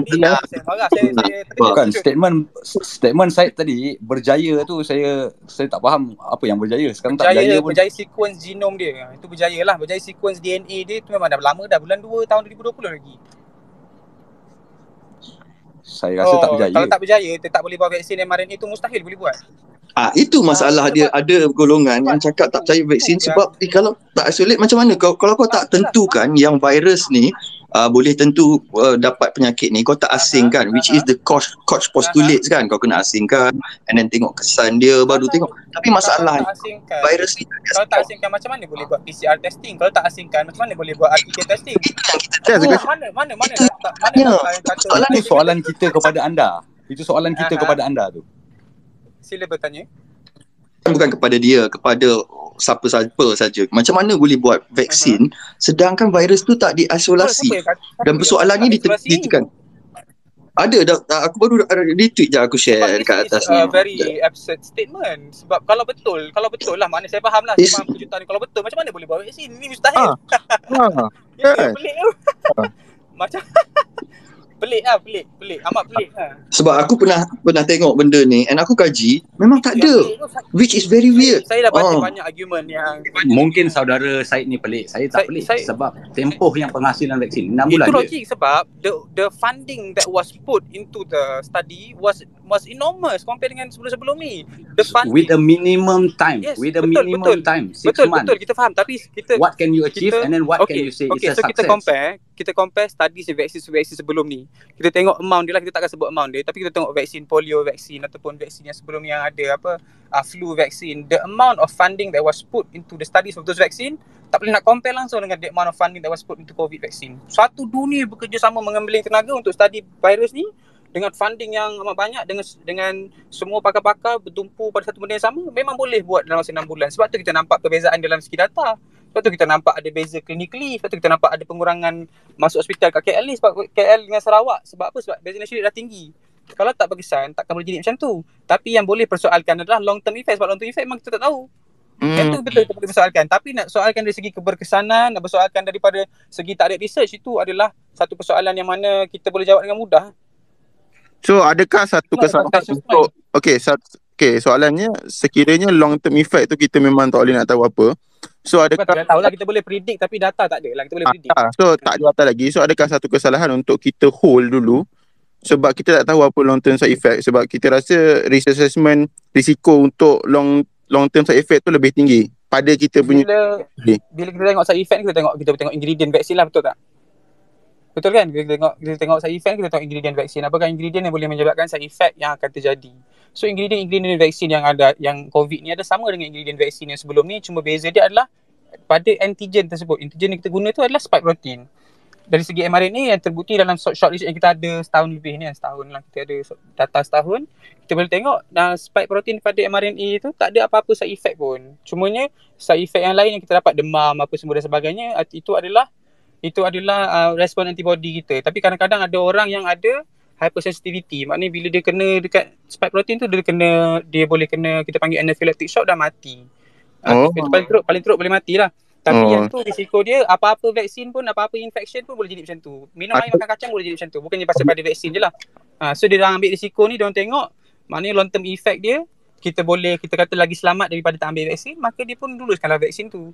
Kita bukannya nak kata tak ada efek langsung, tak ada, memang akan ada. Tapi kita tengok vaksin sebelum ni yang guna bahan yang sama, apa efek dia daripada bahan tu. Kalau bahan tu tak bahaya, bukan tak bahaya lah, efek dia kita dah tahu, dia boleh approve. So tak boleh nak deny the fact yang masing-masing akan menjadi tikus makmal pada eksperimen. Tak boleh kata deny the fact, tapi this is probability. This is about probability lah. Semua vaksin yang kita ambil ada probability. Setiap kali kita bawa kereta pun ada probability. Setiap kali kita bawa kereta. Aku ada share beberapa tweet yang pasal isolation tu. Kau boleh tengok demi conversation, atau even ada daripada CDC sendiri, orang request nak minta ni. CDC kata tak ada, kita tak ada isolation ni. So boleh tengok dulu sementara tu. But okay, ini persoalan yang baru. Ingat tak kes injek kosong? Ya ada tahu, ada injek kosong kat Germany. Kenapa tak ada tindakan kepada orang yang injek kosong? This is very serious kalau dia injek kosong. Betul. Tapi tak ada tindakan. Kenapa tak ada tindakan? Dia dah tangkap orang injek kosong ni, dia tengok sebab apa? Sebab nurse tu anti vaksin. So dia tak percaya kepada vaksin, dia tak nak bagi vaksin kepada orang. Nah, itu memang dia kena tindakan sebab macam mana? Dekat Germany, dia dapat tahu nurse ni dia dah injek 5,000 orang dengan saline. Maknanya dengan garam je. Bukan vaksin. Yes, okay. Yang berlaku kat Malaysia ada orang pula kes ni dia KKM cakap kes ni sebab apa? Sebab dia orang kata sebab kesilapan. Dia dah study sebab penat sangat, dia kata. Itu KKM punya alasan. Kesilapan tu kira kita tak tahu. Tak, aku memang percaya KKM. Aku percaya je. Itu apa yang dia cakap lah. Kita nak kata dia betul ke tak betul ke, kita tak tahu. Betul, aku memang KKM dah kantoi 3 kali menipu. Betul lah. Memang betul pun. Dia kata menipu. Mula-mula sekali dia kata menipu. Ada beberapa kali kata menipu dah betul. Tapi pasal vaksin, pasal keberkesanan vaksin tu nak kata dia kata menipu tu taklah. Dia kata menipu pasal kat parlimen. Yang tu kita boleh persoalkan lah. Dengan pasal macam kes apa, genting kluster pun tak diumumkan. Macam Bro Khalid cakap tadi, dia dah kantoi 3 kali menipu kan. Okay, saya tak nak highlight lah penipuan jenis apa yang dia buat tu. Tapi adakah penipuan tu macam yang Bro Syed yang cakap tadi, baik dia buat begitu atas dasar apa yang bakal yang dia capai untuk ni, kalau tidak lagi ramai orang tak ambil vaksin ke, macam tu lah. Saya nak tahu yang dia menipu tu, dia menipu. Saya nak komen pasal dia menipu tu, saya nak tengok juga dia tipu pasal apa. Yang saya tahu dia tipu sebelum ni pasal kat Kelang, dia kata Kelang hospital tak penuh. Tapi sedangkan penuh, itu memang betul lah kantor yang menipu. Lepas tu dia kantor pasal yang tu memang menipu lah. Kalau kita tengok ni pun masalah dia, kenapa hospital Kelang tu penuh? Sebab bila siapa yang positif stage 1, stage 2, stage 3 kena masuk hospital. Tapi kalau tengok arahan dekat doktor yang dapat, the what doctor supposed to do is no treatment for stage 1. No treatment for stage 2. Jadi buat apa nak masuk hospital untuk penuhkan supaya menakut-nakutkan orang. Dia penuh bukan sebab tu. First kali kalau kita positif COVID tu kan pergi hospital. First kali kalau kita positif COVID, sekarang ada dua cara. Dulu punya cara kita kena pergi CAC. Bila kita pergi CAC akan decide sama ada you pergi hospital ke tak. Kedua, ada orang yang terus pergi, dia dah kena COVID kat rumah senyap-senyap, dia pergi hospital terus. Sebab apa? Dia tak boleh nafas. So penuh lah ED, termasuk yang kes-kes lain. So hospital jadi penuh, bukan sebab kerajaan suruh pergi. Sedangkan kalau kena COVID bukannya pergi hospital, pergi CAC dulu. CAC dah filter baru akan masuk hospital. Bukannya turun ED. Ada tempat-tempat dia. Sekarang dia penuh sebab apa? Sebab over capacity kerajaan. Kau tahu tak kat emergency department tu, ada 2 doktor je untuk handle 200 orang. Ada 2 doktor je untuk handle 200 orang. Kalau dekat COVID ward tu, ada dalam 3 doktor je untuk handle 100 orang. Sebab tu dia jadi penuh tu sebab dia. Tapi kalau doktor pun, bukannya sebab kita sekali nak doktor rawatan apa, doktor memang tak payah ramai sebab doktor buat checking, yang buat nak tukar benda ni memang nurses saja pun. Kan? Nak bagi tahu apa, saya rasa nak bagi tahu apa nak ambil, nak bagi tahu ubat apa, nak bagi tahu, nak tengok keadaannya ke patient tu semua kan ada doktor. Nurse hanya boleh ikut arahan doktor, dia bukan boleh suka-suka hati nak buat apa dia nak buat. So memang imagine lah 200 orang, 2 orang doktor dia jaga. Tu yang nampak ada orang mati 40 minit kita tengok, kita biar je dekat Ipoh tu, ingat tak? Baru ni viral tu. Salah dia sebab apa ramai, sebab apa ramai? Sebab dipanggil yang stage 1, stage 2, stage 3. Kenapa nak panggil masuk hospital sedangkan hospital tu bukan stage 1 dengan stage 2. Yang tu kena faham mula-mula sekali.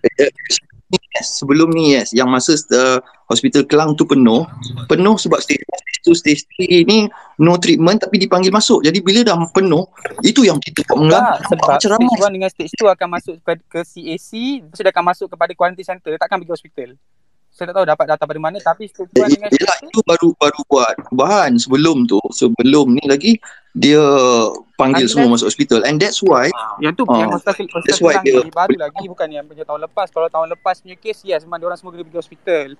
Tapi yang baru punya diorang pergi MAIPS, diorang akan pergi quarantine center hotel yang stage 1 dengan stage 2. Unless stage 1 dengan stage 2 tu dia ada comorbidity, maknanya dia ada sakit jantung ke, dia ada asma ke, baru dia akan pergi hospital. So nak kata kita sengaja nak takut-takut kau orang tu masuk hospital ramai-ramai ni adalah tidak betul. Buat apa doktor tu nak penatkan diri sendiri? Mestilah dia nak kurang kerja, bukan banyak kerja, betul tak? Betul. Nak tanya doktor memang tak nak penatkan diri, tapi ada orang yang penatkan doktor sebenarnya. Siapa yang penatkan doktor? Tak nak kata penat macam ni lah. Saya pun ada banyak perbincangan dengan doktor. Doktor semua kata penat. Tapi saya pun penat. Siapa yang dalam space ni tak penat? Semua penat. Dah tak tahan letih. Yang buka tutup bisnes ni semua penat. Kita nak end this. Dan kita tak boleh nak end sebab dia ada polemik. Pergi balik. Itu yang kita usaha. Dan ini first step, which is I am very happy because we got the first step. So kita go on lagi. Ini banyak ada unsur penipuan jugalah. Aku bawa balik to the first instances where COVID sikit. Macam mana? Ingat tak video Wuhan yang jatuh tengah jalan, jatuh mati. Kenapa tak ada video tu sekarang? Kita dah 20,000 kes per day. Masih tak ada video macam tu. Yang ni yang kes-kes mati kat tepi jalan, kes-kes mati kat Wuhan apa semua tu, saya tak nak komen lah sebab saya nak kena tengok satu video, nak kena komen baru boleh komen. Yang kita tahu dekat Malaysia ni, tak sebab banyak nak bagi tahu dekat Wuhan.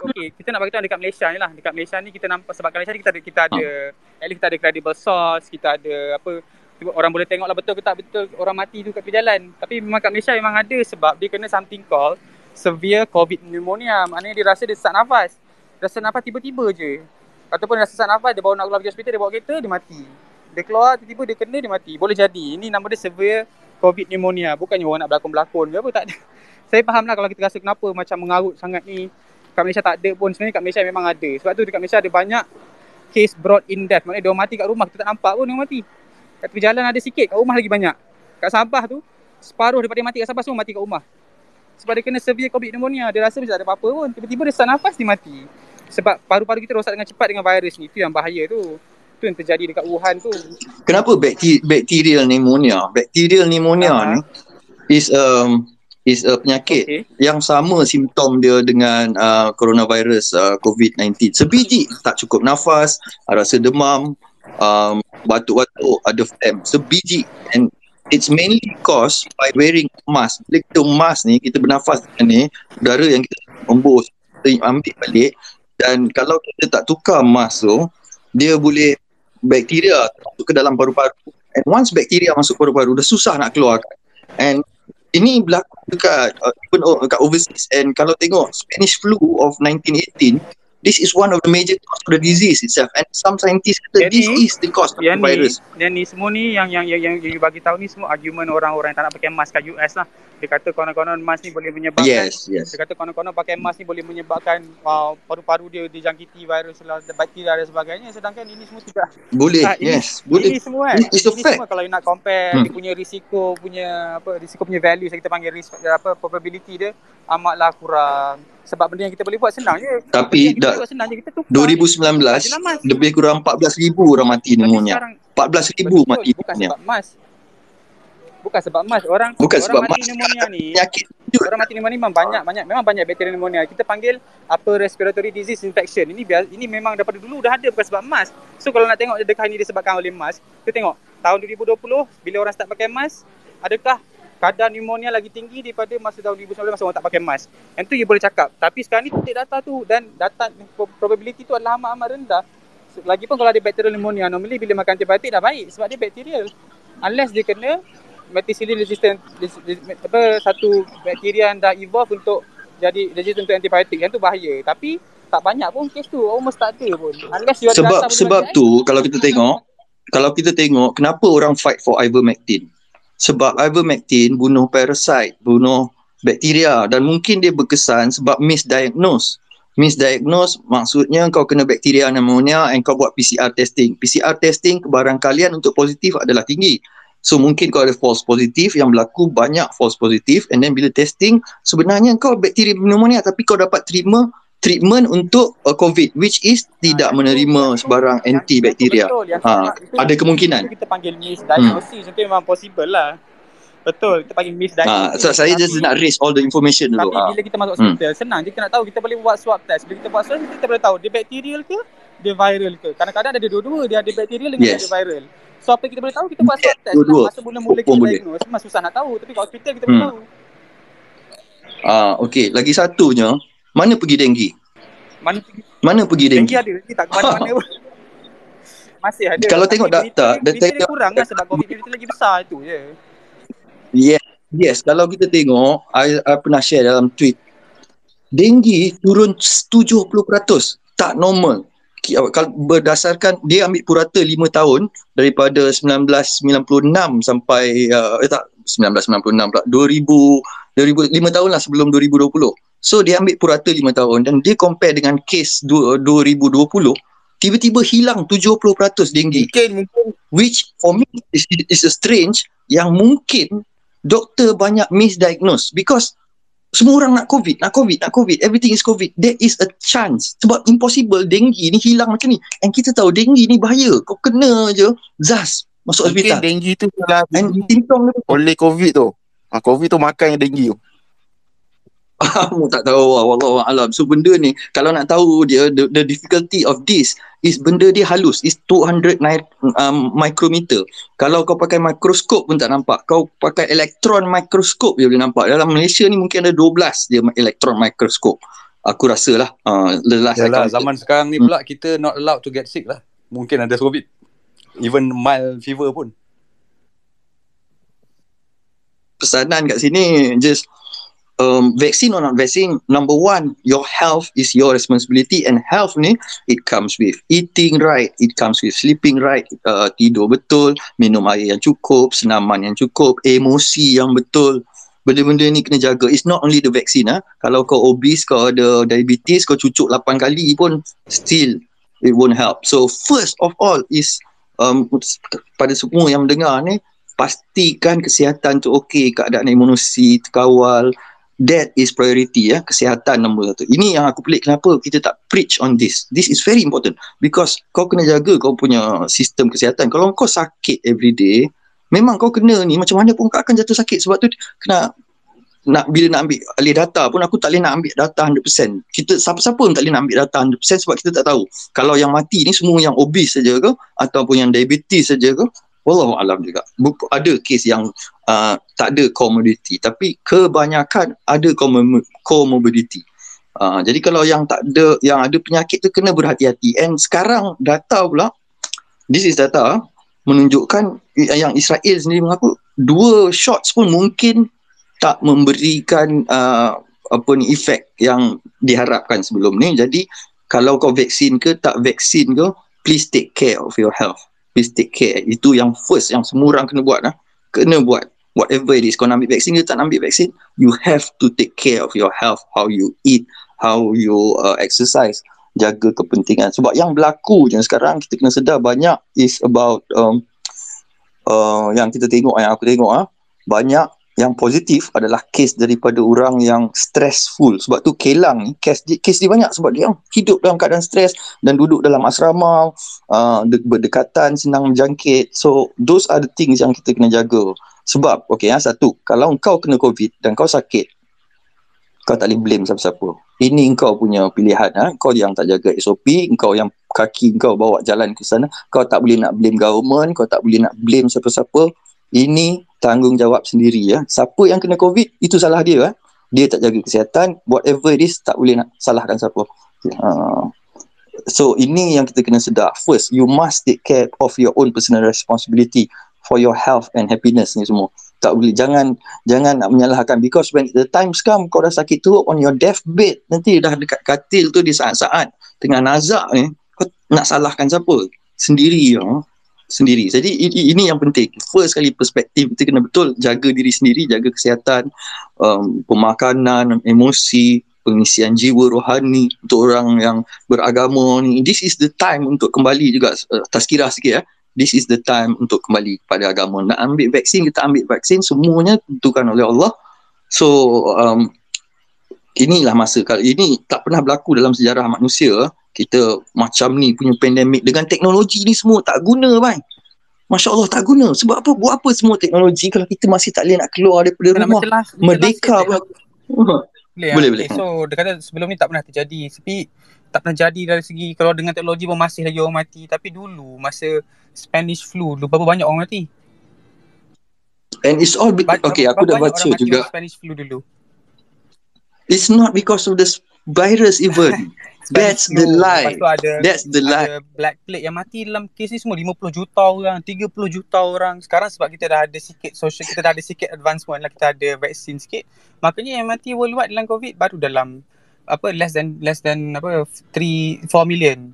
Walaupun benda ni dah berlaku sepanjang almost 2 years now. So sekarang kita ada banyak cara untuk kurangkan kematian lah. Nak kata sama macam dulu yang tak pernah terjadi tu adalah tidak tepat lah. Pada pendapat saya lah. Tapi kematian, kalau hidup macam ni tak boleh rentas negeri, tak boleh punya. Ini bukan hidup. Ini mati juga adalah hidup. Itu kita boleh itu subjektif lah. Sebab efek pandemik ni bukan saja pada orang yang sakit Betul. Pada yang tak sakit, yang tak boleh berniaga, yang tak boleh bankruptcy apa semua. Betul. Yes, penceraian berlaku. Tapi dalam public macam kita nak balance ekonomi, human life dengan kematian orang. Adakah kita nak biar 30 juta, 50 juta orang mati?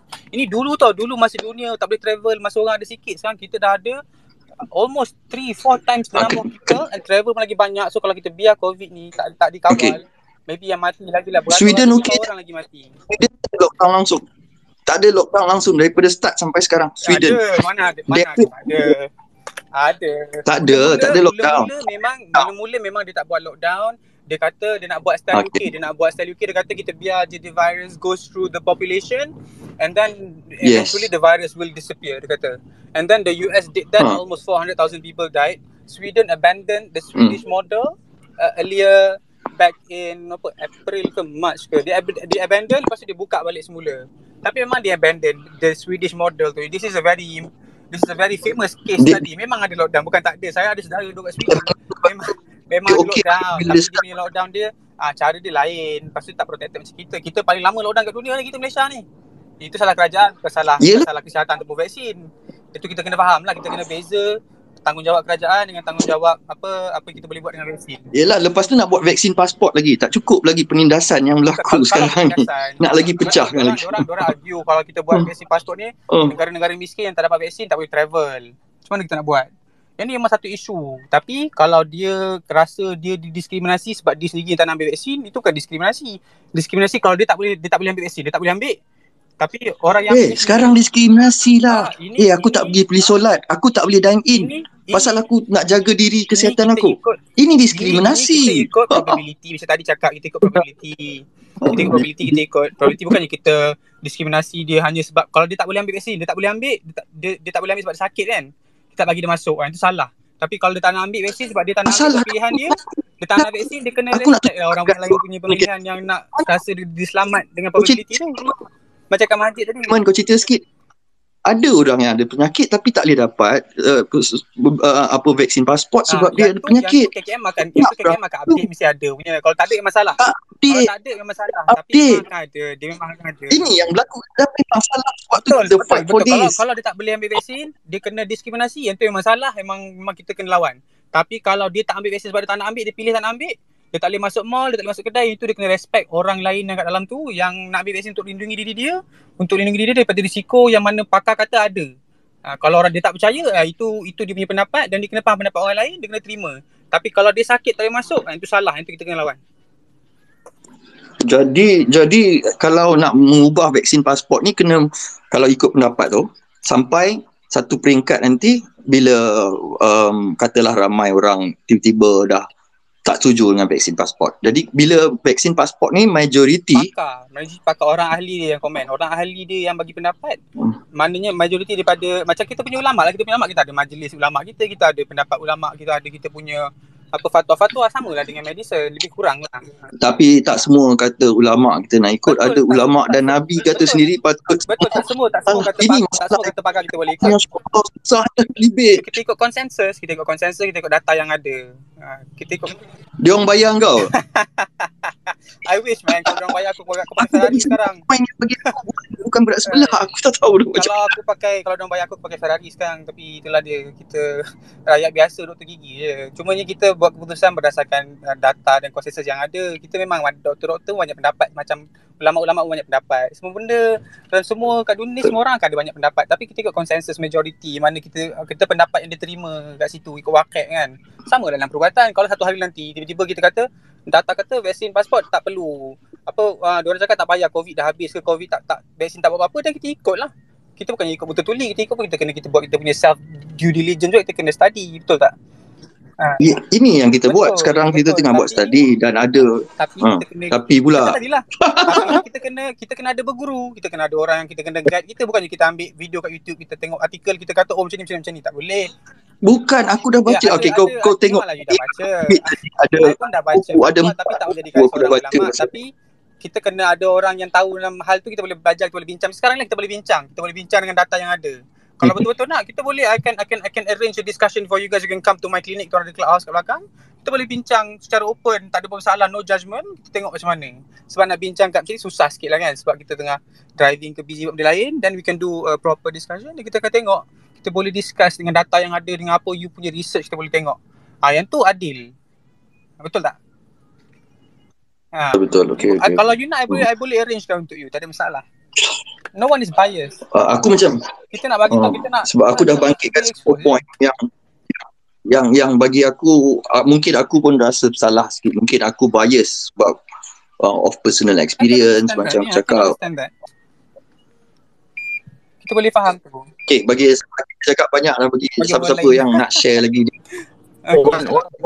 One of the big issue lah yang aku nampak sebelum ni kan, before yang kita tahu yang KKM bagi tahu kita dalam endemic kan, before this kan kita guna herd immunity, like vaccination program untuk herd immunity kan, 80% kan, if I'm not mistaken, 80% betul tak?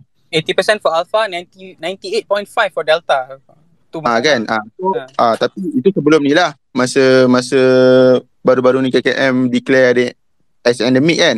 So before tu maknanya dah ada herd immunity lah. Cuma virus tu will always be there. Cuma tak teruk macam sekarang lah. Okay, the question is not to question the vaccine. Tapi sekarang ni the question is kita Parlimen sebelum ni dah reach lah sebenarnya herd immunity sebab member of parliament dah dah vaccination. Betul. Tapi diorang tak buka. So kat situ kita nampak something yang very sus lah. Yang tu permainan politik lah, simple je. Itu semua pakar-pakar tengok gelak je lah pun dia mengarut 0.8% positif kes tiba-tiba tutup parlimen. Itu memang satu alasan politik. That actually start. So macam if we allow the government to make any ridiculous lagi law, like for me this vaccine passport is ridiculous. For me, from my own experience, it's ridiculous. So if we allow government to make ridiculous punya law lagi, then they will keep if you want to classify the law as being ridiculous or not, kita kena ambil pendapat orang lain dalam bidang tu. So dalam vaksin masalahnya tak ada siapa bidang ni sebab COVID ni tak pernah berlaku. Jadi dia kena konsensus, mesyuarat. Dia adalah di bidang pakar-pakar perubatan kesihatan awam. Dia orang dah bincang pasal benda ni lama sebelum COVID ada pun orang dah kata the most likelihood probability of the worst thing that can happen to the world, which will happen, is a viral infection, which has happened now. COVID semua orang dah predict benda ni, orang dah tahu dah memang akan ada, cuma tunggu masa je. And it indeed happens once every 100 years. So dari segi vaksin pasport ni, walaupun kata contoh kerajaan buat keputusan tapi pakar tak setuju, macam dia tutup parlimen tu kan, Dr. Musa Nordin, Dr. Jamilah, even Dr. Jamilah yang dia penasihat pada dia orang ni kejam lah. Dia orang ni kejam. Kalau dia orang kejam, Rafidah tu kalau nak ambil sanggup tak nak minta doktor ni guru-guru supaya diberhentikan, itu kejam. Itu orang dia bukan aku tengok dia bukan berhentikan terus, dia bagi kaunseling apa semua dulu kalau degil tak nak juga. Dan kita kena faham lah risiko yang kita kena letak ke budak-budak tu, dan kita kena dengar cakap pakar. So budak-budak ni parents diorang ada hak yang mana anak diorang akan duduk dalam safe space. So the definition of safe space ni so Dr. Rafidah dah dengar semua ibu bapa tak dia memang pun, tapi kerajaan betul, tapi the vast majority you cannot deny the fact that the vast majority agrees with the fact that they have to be vaccinated with limited information, with limited and suppressed information.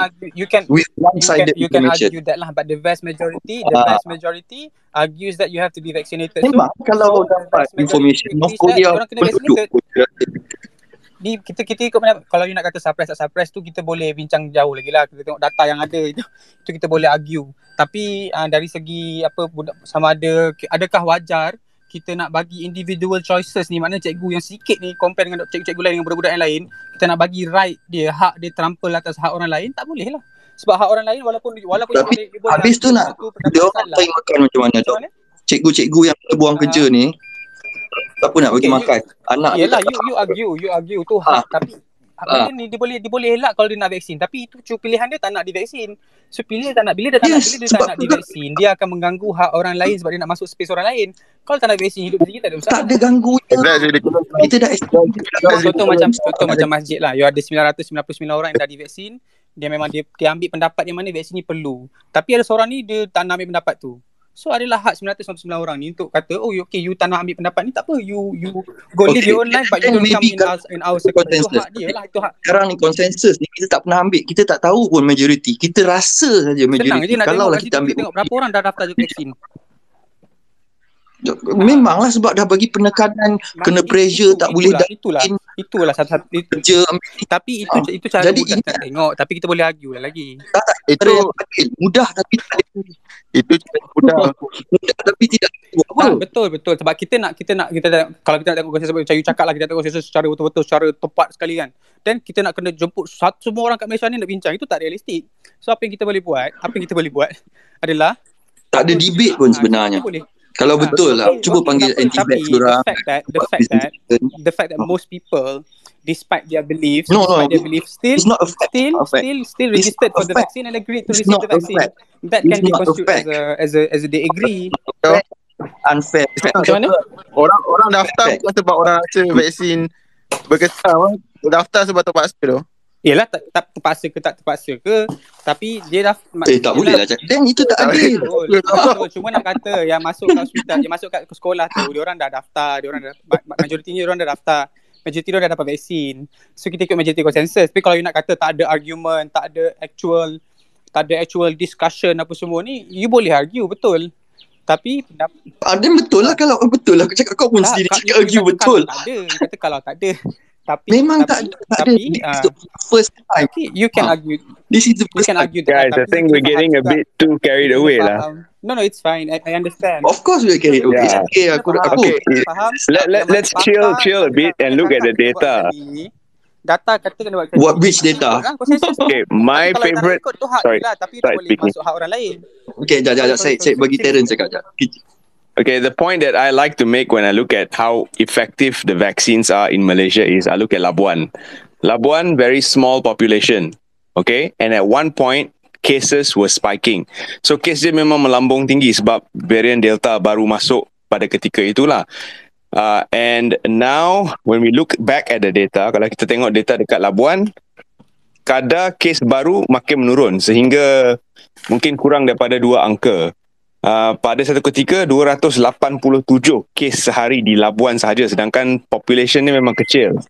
Dan Labuan adalah tempat pertama di mana herd immunity telah berjaya menunjukkan keberkesanan yang tinggi. So gunakan Labuan sebagai contoh terbaik untuk vaksin ini. Kalau you nak tengok KL, tengok Selangor, maybe lambat lagi sebab bilangan penduduk adalah sangat tinggi. And going back to your original point, Khalid, on how people are, the health consciousness of Malaysians are very low. Just today, I finished an interview with a doctor. 50% of Malaysians are overweight. And of the 50%, 20% are in the obese category. So this virus is actually very serious for Malaysia if we don't take it. If we don't take the vaccine, I believe that the Then vaccine. why are we not advising people on obesity as Sorry? well? We are only advising on COVID and vaccine. I agree. Vaccine lockdown. I agree. We should have more health messaging on obesity and being overweight. I agree. Totally agree. And that is something that's lacking. We should have more conscious health messaging on how to take care of yourself. That's true. But the vaccines, I believe they work based on the Labuan model. And looking at KL, we are looking at some positive results as well in terms of new cases. Cuma kalau kita ikut apa yang ada dekat Israel, a bit concerning lah sebab the older population, dia punya immunity nampak menurun sedikit. So they are recommending a third dose, which I don't agree with. But nevertheless, we are going to once again have to look at the data before we make up our minds. But so far, from what I can see, the vaccines work and we are taking it at a very crucial point because the Delta variant, I believe, is one of the main causes for the surge. So sebab varian Delta ni dah masuk ke Malaysia, maka jumlah kes baru semakin tinggi. Bukan saja sebab kita tak ikut SOP dan sebagainya, sebab varian Delta itu sendiri. Dan disebabkan oleh keadaan dalam negara, rakyatnya kurang sihat. 50% dan ke atas adalah mempunyai masalah berat badan. Maka kita akan lihat jumlah kes baru bukan saja semakin meningkat, tapi jumlah yang masuk ICU dan sebagainya pun akan meningkat kalau tak ambil vaksin. The vaccine is just No. Tadi kau cakap pasal kesihatan, now suddenly you jump to vaccine pula. Yeah. So there's 2 points. Kau mula-mula kata orang Malaysia tak peduli pasal kesihatan dan sebab tu obese. Dan kalau kena COVID dia akan jadi lagi teruk. So kita tak boleh nak kaitkan dengan vaksin lagi ya. Tak boleh nak kaitkan. Kalau kau nak kata sebab kaitan kita boleh kurangkan lagi risiko tu je sebenarnya. Correct. If you are unhealthy as it is and you get COVID, then you are definitely going to end up in the ICU. But if you are unhealthy and vaccinated, you have one level of protection instead of being not protected at all. If you are healthy, chances of you getting into the ICU, even if you're infected, is very low. But you can still spread the virus. So that is why even healthy people need to take the vaccine. That's the messaging. Baru ni ada 56 orang dalam ICU fully vaccinated. Unless we take into account that 56 orang ni semua are unhealthy, then that makes a case for vaccine. But 50, it might well be that. But 56 orang bukannya a small number juga. 56 orang dalam ICU tau. ICU ni berapa orang? Kita tengok balik semua kat ICU Malaysia capacity berapa ribu. Daripada berapa ribu tu 56 orang berapa persen? Itu je dah nampak dah. Mana bagus vaksin, dah nampak keberkesanan dia. Betul 56 orang, tapi 56 orang daripada berapa orang? ICU ni dia orang boleh datang kepada KKM and kata KKM KKM kata saya kebarangkalian untuk kena stage 4, stage 5 tak boleh, tapi saya dah ambil vaksin dan saya masih kena ICU lagi ni. Jadi macam mana nak compare? Kita bagi tahu lah pasal Jadi probability memang simple. Dia bukan percentage mana gila kita percentage pakai dia maxi kecil. bag tu tak boleh mati bila accident. Macam tu lah simple. This is very simple. Kalau kita ambil Guna point percentage kematian dari COVID pun kecil juga. Betul, tapi maknanya dia boleh kalau jadi. nak ambil Kecil dia boleh jadi. Kita dengan vaksin kita kecilkan lagi. Maknanya daripada 1 juta orang. so kalau berapa dengan orang kena. Sebab tu kita nampak dengan kat Labuan dan sebagainya. double that's different standards. Kalau kita nak ambil vaksin peratusan kecil saja daripada vaksin yang sakit, dan kita kena ambil peratusan kecil juga yang mati dari COVID ni. Betul, memang relatif. Tapi jadi tak berapa serius lah COVID ni kalau macam tu. Kita compare peratusan yang mati sebab vaksin dengan peratusan yang mati sebab tak vaksin. Kita compare juga. So kita compare, kita compare mana orang kalau yang tengok sebab risiko dia sama ada kena COVID atau tak kena COVID. So kalau kena COVID, kita berapa orang mati. Tapi kalau kena COVID sebab vaksin, berapa orang mati. Dengan yang mati sebab vaksin, berapa orang mati. Kita compare, kita boleh nampak data tu, itu jelas. Senang je nak compare tu.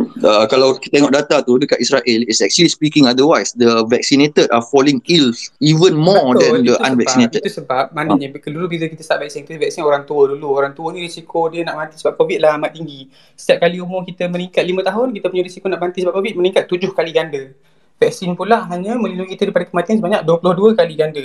So kalau dia contoh, umur dia you compare orang 35 tahun yang sihat, tak vaksin, kena COVID. So dengan orang yang dah vaksin tapi umur 70. Umur 70, dia nak mati 35 kali ganda more likely than orang yang 35 tahun tadi. So vaksin lindungi 22 kali ganda je. Sebab tu dia boleh mati. So it's more probability tapi it will still protect the vast majority of the public. Kalau mati sebab COVID tapi vaccinated is better lah than mati sebab COVID tapi tak vaccinated. Bukan better tapi kurang. Bukan better tapi kurang. Memang tak better tapi kurang. Very less. Kalau you tengok dekat Israel ni, there is something called the Hayes theorem. Maknanya kita nampak kat sana ada banyak orang yang at risk semua dah vaccinated. Golongan yang muda-muda ada masih yang belum divaksin. So bila kena COVID, banyak orang yang kena COVID tu semua orang yang dah vaccinated. Sebab apa? Sebab sana banyak orang dah vaccinated. Tapi yang mati pun sebab orang tua-tua yang banyak comorbidity ni, maknanya dia macam-macam penyakit. Walaupun dia kena vaksin yang lindungi dia 22 kali ganda, tapi sebab faktor umur yang meningkatkan risiko kematian dia lagi banyak lagi daripada bukan dia compare mati. Tapi kurang lah probability dia mati. Kalau dia tak vaksin lagi senang dia nak mati. Itu je dari segi probability kita nak explain. And why are we only looking at Israel? We should look at UK as well, where the chances of the success rate is so high. Walaupun diorang dah mulakan program vaksin diorang agak awal dan digunakan kaedah yang agak berbeza dengan Israel. Dos yang kedua diberi 9 minggu selepas dos yang pertama walaupun diorang guna Pfizer. Dan kadar jangkitan COVID baru adalah sangat rendah jika dibandingkan dengan Israel. Israel menggunakan 100% Pfizer 2 minggu di antara dos pertama dan dos kedua. Di UK dia gunakan strategi yang lain sedikit. Dan kalau kita lihat walaupun jumlah kes baru adalah tinggi, namun kadar kematian, kadar jumlah pesakit masuk ke ICU orang yang sakit adalah sangat rendah. Walaupun restrictions dia orang dah tak ada dah. There is a new play being put on stage. The new version of Cinderella is being staged right now. Andrew Lloyd Webber's Cinderella, and people are flocking to the theatre to watch it. Stadiums are full as well. Sorry? Football stadiums are full as well. Football stadiums are full. I mean, infection is going to rise definitely. Point aku simple balik macam ni ya. Okay, if the vaccine works and dia memang melindungi dan kita percaya dan dia boleh tak adalah perfect, ada imperfections, and dia boleh mengurangkan kebarangkalian kita jatuh sakit lebih parah atau lebih serius. Kalau kita yakin dengan vaksin tu power sangat, kenapa nak takut dengan anti-vax? Takut pun. Sebab takut. Kalau tak takut, tak payah buat pasport lah. Takut. Kita kurangkan risiko. Sekolah ada orang yang tak vaccinated lagi. Ada orang yang tak boleh dapat vaksin. Sebab apa? Sebab dia ada masalah kesihatan.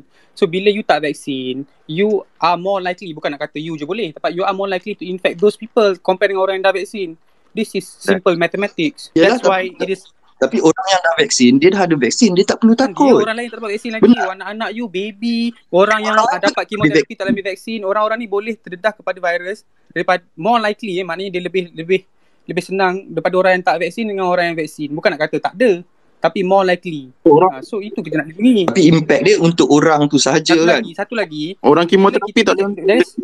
There is something called vaccine reservoir. Vaccine reservoir ni berapa banyak vaccine virus reservoir. Maknanya berapa banyak virus ada kat dalam population. Lagi banyak virus kat dalam population, lagi banyak mutation. Orang kena Contoh kalau orang tu dah vaksin, dia kena COVID, tapi COVID dia cepat mati sebab apa? Sebab dia ada vaksin, immunity dah tahu dah COVID tu apa. Tapi orang ni tak kena vaksin lagi, so COVID tu lama dekat badan dia, COVID tu banyak. So virus COVID tu boleh mutate. Bila dia mutate jadilah Delta, jadilah Mu, jadilah all the other variants. Dia boleh jadi variant factories. Yang tu satu lagi concern yang kita ada.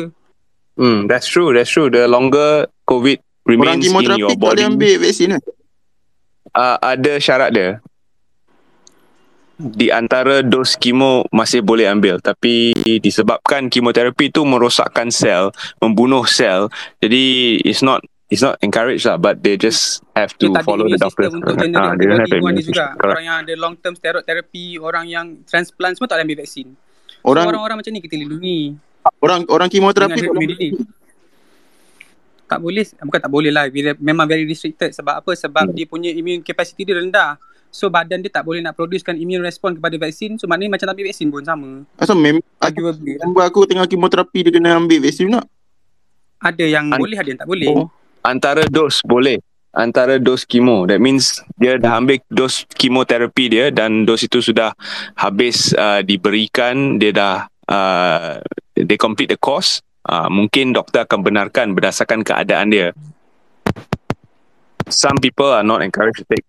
People with organ transplant, like Syed say, dia memang forever dia kena hidup dalam dunia yang lain daripada kita. Dia kena pakai mask, dia akan terpaksa ikut restriction ni sampai bila-bila. So those yang are recipients of new organs, they will forever be living in this current situation. And the longer we sort of restrict or we sort of keep these restrictions up, they're going to be people who are immunocompromised, people with HIV and all that. They will have issues with this virus. And that's where the passport is. Ustaz Khalid. Tak ada mechanism sebab. Ustaz Khalid. Ya, sebenarnya. Saya bukan ustaz, malu je. Saya adalah kanser stadium 3 untuk getah bening. Jadi saya mendapatkan izin resmi tidak mengikuti vaksin. Alhamdulillah setelah kemo ini juga belum mendapat izin untuk vaksin sebetulnya. Jadi ada beberapa memang yang penderita kanser itu memang we have tidak perlu memerlukan vaksin. Seperti itu kalau kebijakan di kami, Ustaz. Jadi saya termasuk orang yang dilarang mengikuti vaksin, dapat kartu pas itu sebetulnya, Ustaz Hamid. Tadi ada orang kanser yang tak dapat vaksin, tapi kita sekarang ni, tapi di Indonesia mohon tanya, kalau mau vaksin pasport itu bisa dapat atau gimana? Kalau kami sebetulnya sekarang juga masih dilema ya, masih penuh perbincangan dan memang seperti di negara sahabat ini, jadi memang sangat tajam sekali perbedaannya. Tapi kebetulan kalau saya secara pribadi, saya mendapatkan saya mendapatkan tiket gratis tidak ikut vaksin. Tapi akhirnya memang ada sekarang sekolah sudah dimulai untuk tatap muka. Tatap muka itu pelajaran secara langsung. Tapi ada semacam tanda kutip pemaksaan. Jadi siswa yang boleh mengikuti pembelajaran itu adalah yang sudah mengikuti vaksin. Kalau belum divaksin tidak boleh masuk sekolah. Bayangkan itu yang sedang terjadi di Indonesia, Ustaz Khalid. Oh, sama aja lah kalau kayak gitu. Jadi di sekolah di Indonesia belum dibuka atau sudah dibuka? Sudah dibuka mulai minggu ini, tapi dengan syarat bahwa harus ikut vaksin dulu. Jadi sudah harus vaksin dulu baru boleh mengikuti tatap muka. Kalau nggak boleh datang ke sekolah. Guru-guru sama, guru-guru juga sama. Jadi kita ini ada. Kalau guru-guru tak nak, kalau guru-guru tak mau ambil vaksin, dapat peringatan. Peringatan aja, tapi dapat teruskan pekerjaan apa dalam waktu tertentu. Tidak dalam waktu tertentu memang kalau misalnya sampai jeda waktu belum juga SP1, surat peringatan 1, surat peringatan 2, surat peringatan 3 lalu diberhentikan secara tidak hormat. Gitu juga. Jadi kat Malaysia ini masih belum lagi ke situ, cuma dicadangkan agar cikgu ini tidak mengajar pada waktu ini. It's okay lagi lah. Tapi kalau sampai satu peringkat guru-guru terpaksa diberhentikan kerana which is macam menambah susah lah, tapi kita macam Syed cakap, kita kena ambil dua-dua pihak juga. Ini yang berat. Jadi kita tak dapat dalam space ni is just bagi saya perbincangan saja.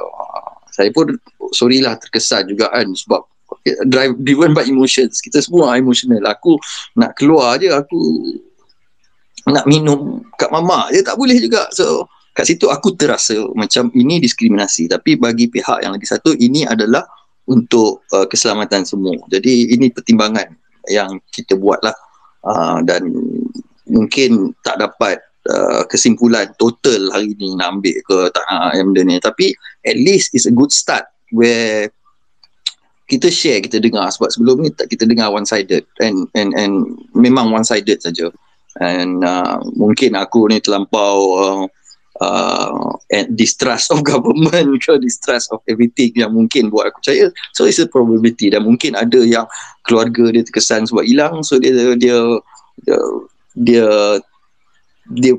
memang nak sangat. Dan ada macam Syed, dia memang kerja dengan patience, dia memerlukan kepastian yang sebab dia ada anak bini juga nak. Jadi benda ni sensitif bagi semua, tak ada orang yang lebih sensitif dia lain, sebab semua boleh dijangkiti, semua boleh kena, sama ada dengan vaksin ke, dengan virus ke, Wallahualam.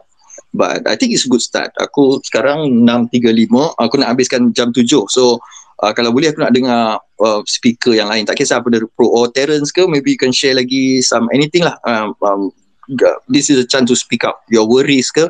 Sini ada ramai orang, so kalau kau worry, kau boleh dapat nasihat daripada dua-dua belah pihak, and then you consider and you choose your own route. Macam saya punya kebimbangan Khalid adalah sebab saya bekerja bukan kata di barisan hadapan-hadapan lah, tapi saya bekerja di barisan hadapan dari segi penyampaian maklumat. Jadi di mana silap kita dalam menyampaikan maklumat, saya rasa adalah tepat untuk berkata bahawa melabel orang tu salah. Kita tak harus melabelkan orang anti-vax dan kutuk dia. Benda-benda tu semua harus kita buang lah. Kita tak patut melabel orang. Kita harus bentangkan maklumat dan adalah ikut kepada cara pemikiran dia dan juga dia punya pengalaman peribadi. Macam ada kawan-kawan kita di dalam ni yang kata uncle dia terkesan dijangkiti COVID selepas menerima suntikan vaksin dan sebagainya. Itu adalah pengalaman peribadi yang harus kita hormati, dan kita perlu ada juga saluran-saluran untuk mereka ni yang terkesan menyampaikan maklumat, kata bahawa memang kaum keluarga saya setelah menerima 2 dos dia masih dijangkiti COVID-19 dan dia masuk ke ICU.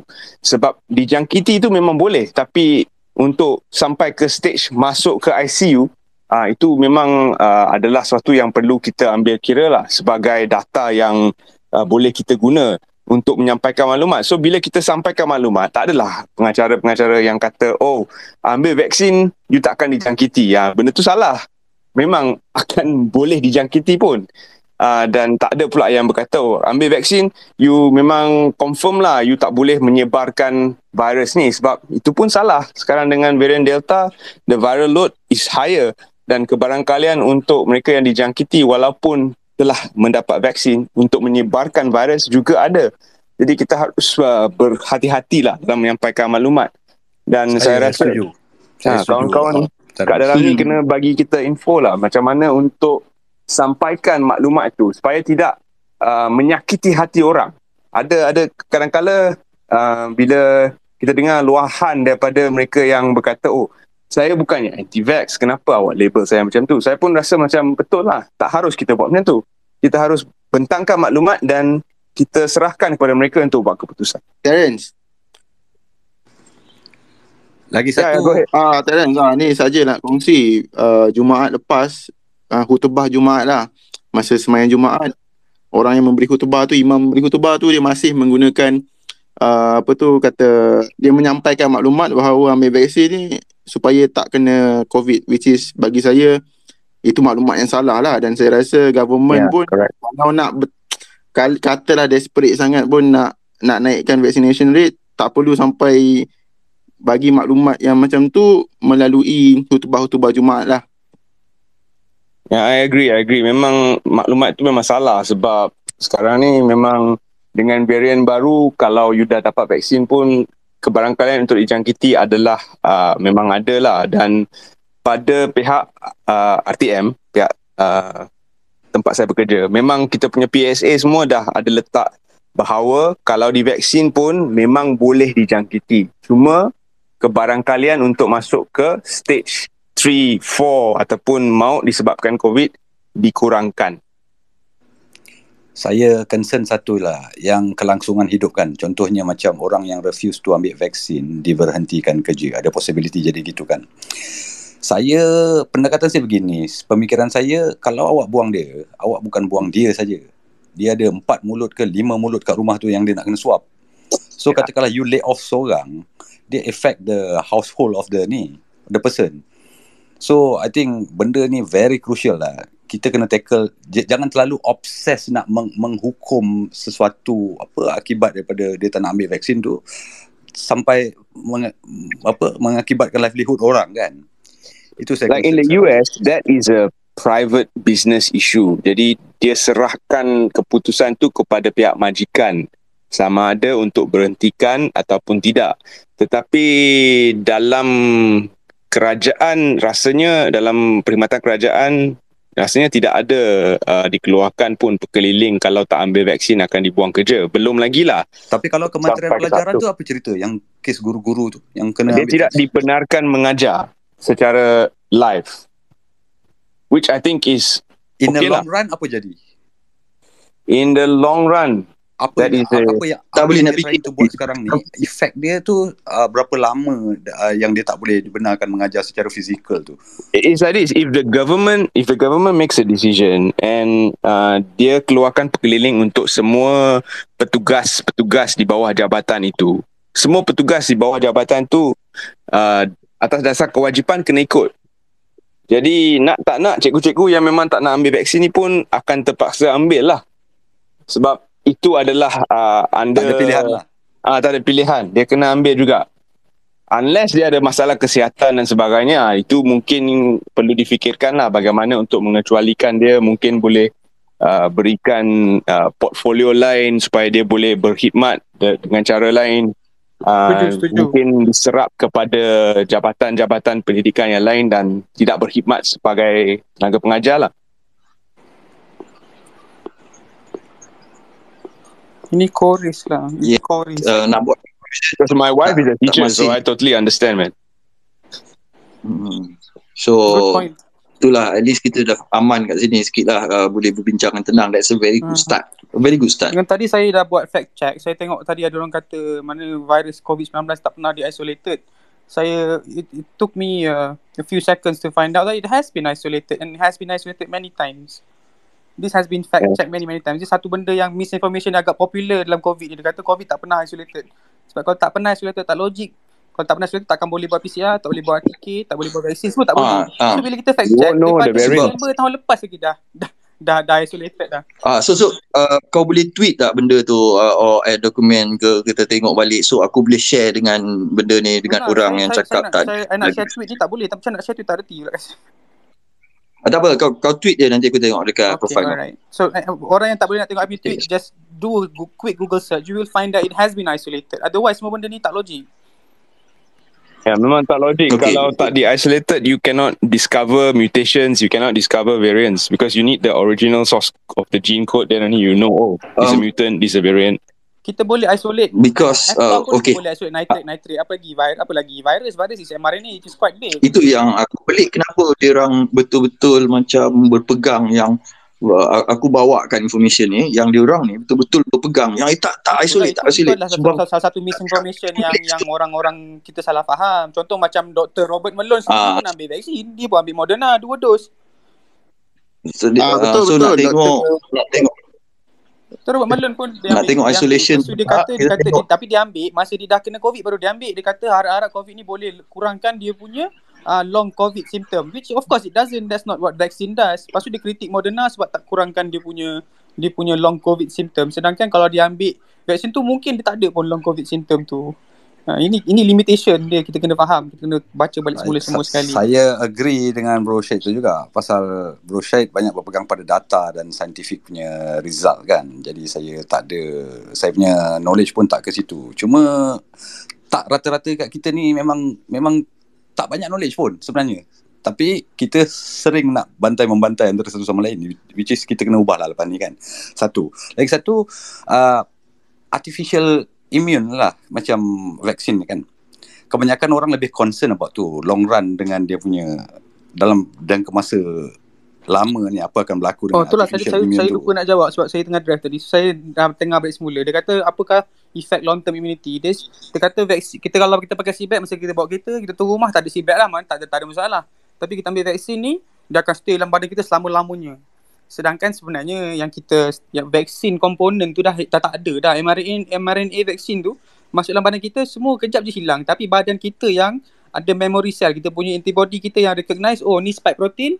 Kalau ada spike protein lepas ni, kita ingatlah spike protein. So badan kita yang simpan benda tu. Maknanya itu adalah sel badan kita, bukannya benda asing daripada vaksin. Vaksin tu tak ada dah lepas tu. Vaksin tu sekejap je dia ada. Dan kalau orang yang kenapa dia tak dikira sebagai dah vaccinated? Itu persoalan yang aku rasa. Maksud saya, dia artificial. Dia berbentuk artificial tau. Yang bukan daripada alami atau bukan daripada kita punya fitrah. Ada orang argue. Kita cerita fitrah. Ada orang argue yang mana dia kata kalau orang yang dah kena COVID, maknanya badan dia dah kenal dah virus tu apa, dan tak perlulah vaksin. Sebab dah ada. So buat apa nak vaksin lagi? Tapi kita dalam kita punya kajian, kita dapati bila orang tu dah kena COVID, kita bagi dia 1 dos je Pfizer, dia punya immune system naik 40 lebih kali ganda compare dengan immune system yang biasa, which is 27 times. Sebab ni dia lagi tinggi protection dia. Bukannya benda tu alami ataupun tidak, sebab reaction badan kita tu tak alami. Risiko dia still there pasal you ambil outsource. Benda tu datang daripada outsource. Faham. Tapi dia boleh jadi risiko. Faham, betul. This is kita boleh faham lah. This is a concern. I understand that concern.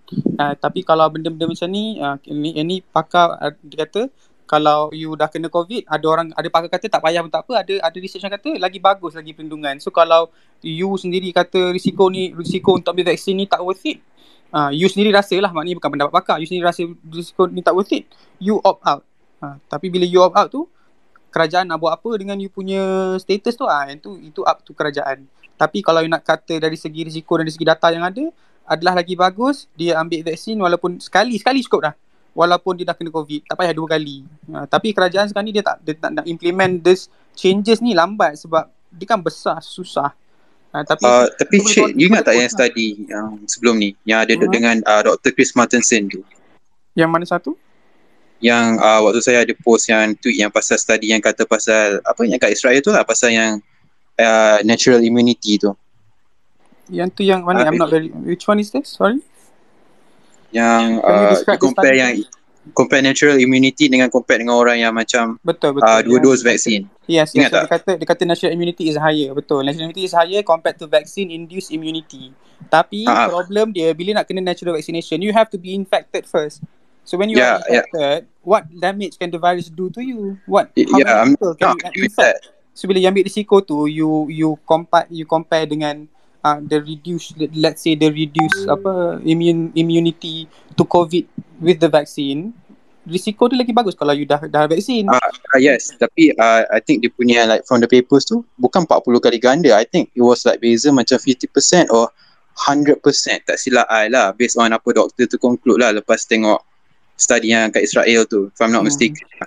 And we have to look at it back on the data, but basically the conclusion is the same lah. On another note, we reciprocate with our life to the concern dia. Not really, because like what Syed says, if you already are immune, that means you presume you are immune because you dah kena jangkit and then you ada immunity.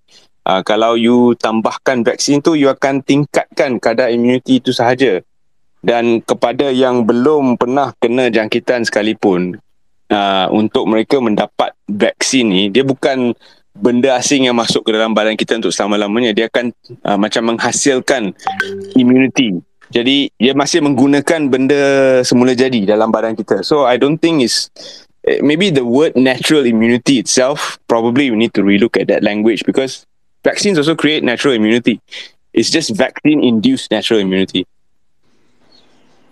without the risk of having been And infected. what caused the death, kalau kita tengok what caused the death, it's not from the virus tau. Bukan virus ni datang bunuh kita. The death comes from the cytokine storm. The immune system overreact. The immune system overreacts sampai dia attack the own Betul tu body. kita panggil multi organ failure. Itulah satu, tapi disebabkan oleh virus COVID tu juga. Sebab tu bila ada vaksin, badan kita dah kenal COVID tu ada. So tak ada overreaction. Kurang, bukan kata tak ada 100%, tapi probability untuk overreaction tu kurang sebab badan kita dah tahu. So badan kita terus produce immune system yang perlu sahaja, bukannya kuat sangat untuk bunuh virus tu. Problem dia bila kita ada cytokine storm ni, badan kita tak tahu tu benda apa, badan kita overreact. Bila badan kita overreact, kita punya organ semua shutdown, kita mati. Bila ada vaksin, bila virus tu masuk, badan kita dah kenal dah, virus ni. So kita produce appropriate immune response. Maknanya tak kuat sangat. So badan kita, vaksin ni mengajar badan kita macam mana nak lawan. That's the whole point. It will avoid the cytokine storm. Cytokine storm is from our own body as an overreaction to the virus. When you have the vaccine, you don't have the overreaction.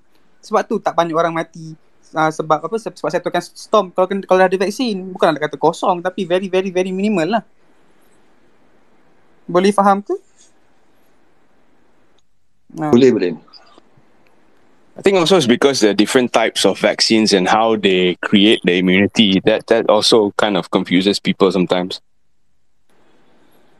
That's true. There's so many vaccines. Hello, saya nak tanya pasal borang concern tu lah. Kalau betul lah vaksin ni selamat, kenapa government je tak ambil risk? Sebab chance dia sikit kan, 0.006 kau cakap tadi. Government ambil risk macam mana you maksud you? Maksudnya dalam borang concern tu dia cakap apa-apa tanggungan atas tanggungan anda. Semua dalam perubatan tu tak boleh force. That's the whole point. You tak boleh force, semua orang kena ada consent. Kalau kita force legit negara komunis lah, kita tak kisah orang tu nak tak nak, kita bagi je. Dalam Malaysia, kita bagi dia tahu dia risiko, kita bagi tahu dia benefit dia, dan dia kena bagi consent, baru kerajaan boleh bagi. Tapi pada masa yang sama, kerajaan juga boleh introduce law yang mana kata ada limitation disebabkan oleh pilihan-pilihan yang you buat. Hanya orang yang jadi vaksinasi boleh dine in, boleh masuk tempat tertutup dan sebagainya. Itu adalah benda yang lain. Itu bukan soalan aku kalau risk tu apa jadi atas tanggungan anda, kenapa government cakap macam tu? Tanggungan anda tu sebab itu dari segi konsep, maknanya you faham apa yang you nak dapat, you faham apa yang you buat, you ambil vaksin, do you understand what vaccine is? Tu kerja orang yang duduk consent tu yang nak explain, bagi tahu you apa risiko vaksin tu. Tapi nak terangkan semua sekali, mas tu almost impossible lah. Tapi at least you faham the gist, maknanya the gist of it you faham. And pada masa yang sama, kalau you kena apa-apa AFI ke, you kena orang mati ke, kerajaan memang ada akta yang akan melindungi you dari segi kos perubatan. Dia akan bagi you dia punya pampasan. Tapi ada orang kata kerajaan tolak apa semua tu, kita kena tengok balik semula lah. Tapi nak kata tak ada tu tak betul sebab memang ada. Tapi nak kata at your own risk tu, itu adalah konsen perubatan, ni you faham apa yang you buat ni, bukannya you ambil sebab dipaksa. Tapi ada orang kata kalau buat peraturan ni maknanya paksa lah. Tapi bagi saya paksa tu adalah bila mana you kena tangkap orang cocok vaksin kat you, tu you paksa. Tapi di mana you buat satu keputusan, you tak ambil vaksin, you kena faham apa limitation yang datang dengan keputusan tu, disebabkan oleh kepercayaan pakar-pakar yang berdasarkan data dan berdasarkan sains, yang berdasarkan konsensus kebanyakan saintis, bukan seorang ataupun dua, kebanyakan. Nak kata semua saintis kat dunia ni ditekan, dibayar katanya untuk tolak vaksin adalah amat controversial. Kalau you boleh proof, silakan, tapi agak sukar lah kita nak percaya mana kebanyakan saintis dengan doktor-doktor kat dunia ni katalah 100%, 99% advocate for vaksin, 1% ni tak advocate for vaksin. Mesti ada sebab dia. Betul tak? Yeah, I guess. I don't know about that. Yeah. Can agree to disagree lah, but for me the consensus is clear. Tapi kalau you nak argue, you can argue your case, tak ada masalah. But you mention about communist tadi kan, macam kalau tu dah sampai tak komunis lah paksa kan. But I think vaccine passport is one of the way that we are probably heading towards a totalitarian country lah. Yang tu adalah hak you berlawanan dengan hak orang yang ambil vaksin. So you punya hak tak boleh kacau hak orang lain. Hak lain nak ambil vaksin, semua orang kat situ pun banyak orang yang ambil vaksin, itu hak dia. Dia nak setuju macam ni, itu hak dia. Tapi kalau you tak ambil vaksin, you nak buat kampung tak ada vaksin, you nak buat dine-in kedai tak ada vaksin, itu you punya hal lah. Dia belum pernah dengar lagi golongan yang tak nak ambil vaksin. Kat US ada banyak lah. Kat US ni dia tak suka orang lain ambil vaksin. Kalau kat US Cuma ni dia dia ada, dengan diri dia saja yang tak kat nak ambil US ni, vaksin. kat US ni ada macam tu, dipanggil epicenter of anti-vaccine movement ni semua kat US. Kat US ni kalau you tengok pun ada satu grup yang macam memang anti-vaccine, anti-mask, macam-macam. So diorang ni tak suka orang ambil vaksin. Diorang kat sekolah pun diorang protes, kata pergi sekolah pakai mask adalah sheep. Semua Saya rasa bro ni dah salah tak, bukan a bit bukan astray nak, ni. nak, nak, nak Saya tunjuk, saya nak mengaku tunjuk saya ada baca lah, benda bukan tu, nak kata kita tapi macam tu, kita tak, kita bukan, resiko alhamdulillah. tetapi akibat daripada penentangan restriction yang dia orang dah buat, dia rebel. Dia bukan dia tak kasih orang lain ambil vaksin. Dia tak kisah pun orang nak ambil vaksin ni. Saya tak mewakili dia orang Betul, pun. itu you lah, betul. Tapi ada yang macam tu memang ada. Cuma ni kebanyakannya memang tak, kebanyakannya tak.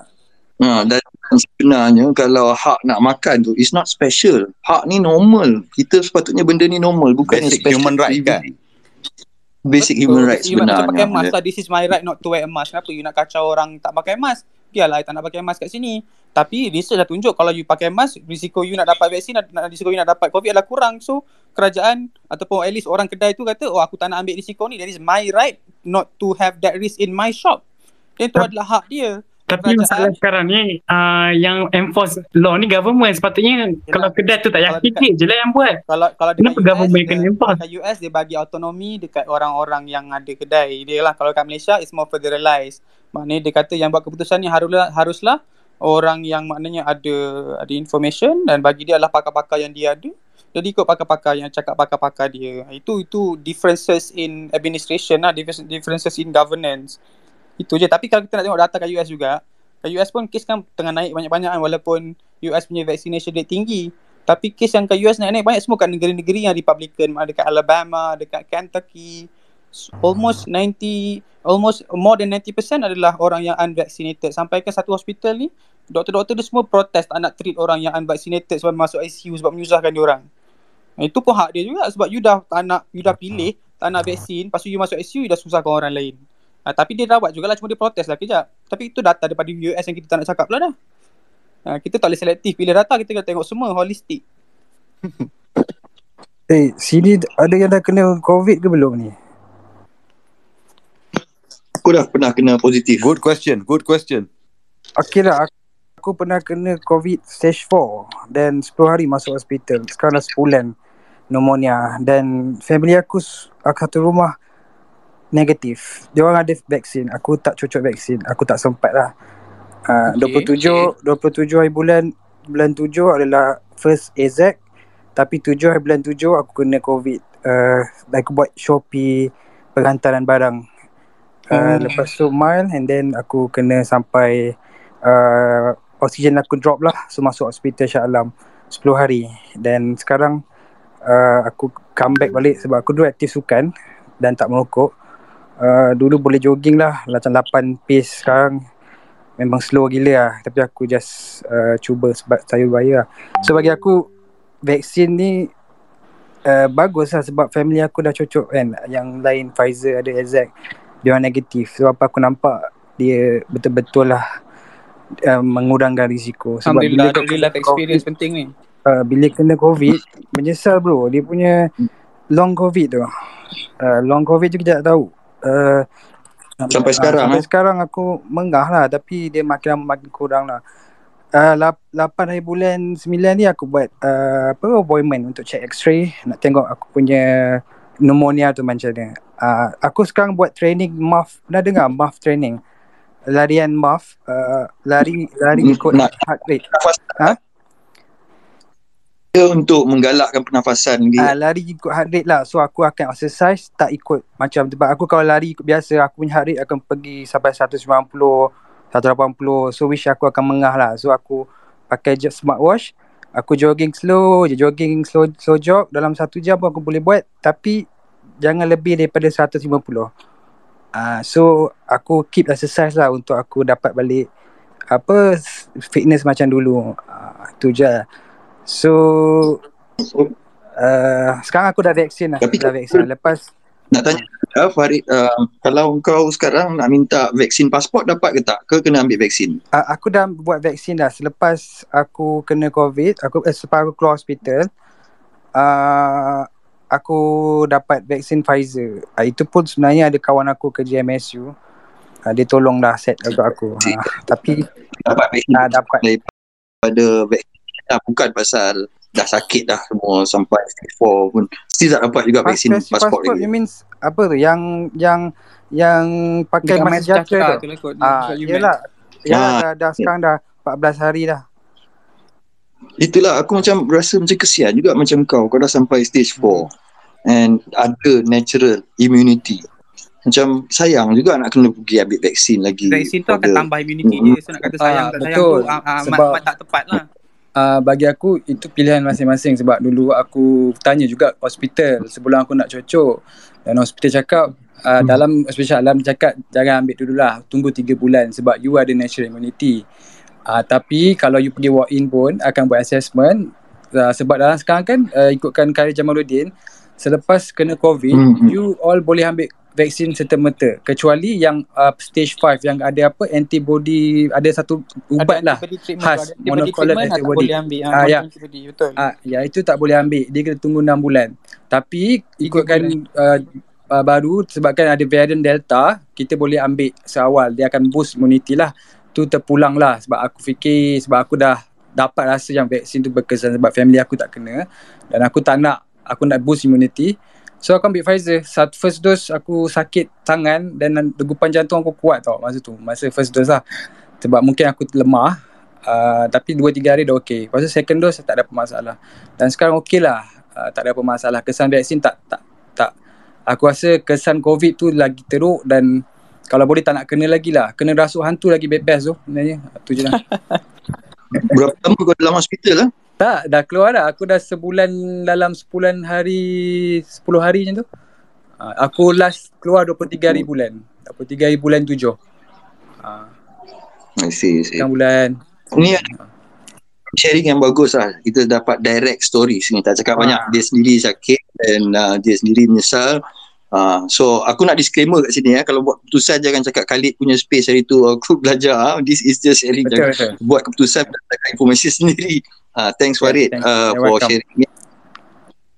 Ini ada Abang Rangga tadi, dia nak share tadi, mana dia? Assalamualaikum warahmatullahi wabarakatuh. Waalaikumsalam. Terima kasih Bang Khalid atas konfirmasi speakernya, mikrofonnya ya. Kita ada lagi 15 menit. Ya, saya hanya mengucapkan selamat kepada warga Malaysia yang terus berusaha dan berjuang untuk keluar dari krisis coronavirus, di mana bangsa kami pun, bangsa Indonesia, sama dalam menghadapinya itu.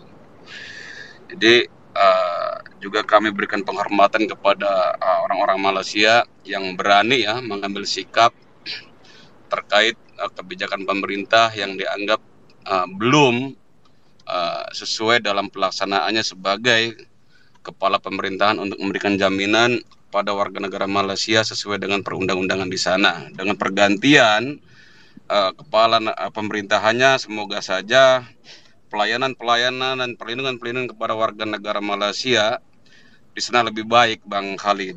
Karena ada informasi saat ini bahwa di Indonesia sekarang sudah turun ya COVID dengan PPKM. Dan ada beberapa lembaga dari Malaysia sendiri memberikan congratulation kepada Indonesia atas penurunan COVID tersebut. Ini tentunya kabar baik bagi kita semua, Bang Khalid. Semoga seluruh kawasan ASEAN, Asia dan dunia bisa menyelesaikan kasus ini dengan kerjasama antara negara, antara warga negara. Kami juga titip karena banyak warga negara kami di sana, teman-teman kami yang TKI juga, semoga mendapatkan fasilitas ya dari pemerintahan Malaysia tanpa adanya diskriminasi. Seperti kami di sini di Arab Saudi, Bang Khalid, alhamdulillah pemerintahan Arab Saudi memberikan satu fasilitas kepada seluruh warga negara yang berada di Arab Saudi tanpa ada diskriminasi. Semuanya itu mendapatkan fasilitas sesuai dengan hak-haknya, Bang Khalid. Terima kasih. Assalamualaikum warahmatullahi wabarakatuh. Waalaikumsalam warahmatullahi. Terima kasih ya Barangga. Jadi okeylah, dah 3 minit. Aku pun tak tahu. Aku dah rekod sikit last 1 hour ni. Aku nak buat podcast. Kalau siapa tak setuju cakap lah, because aku nak share kita punya perbincangan ni seorang boleh dengar that people can discuss, itu je. So it's not, aku rasa pun tak sensitif pun, semua opinions masing-masing, and it's not tak ada siapa yang kat sini memaksa atau mengajak untuk ikut dia punya pandangan. Kita cuma sharing pandangan. So aku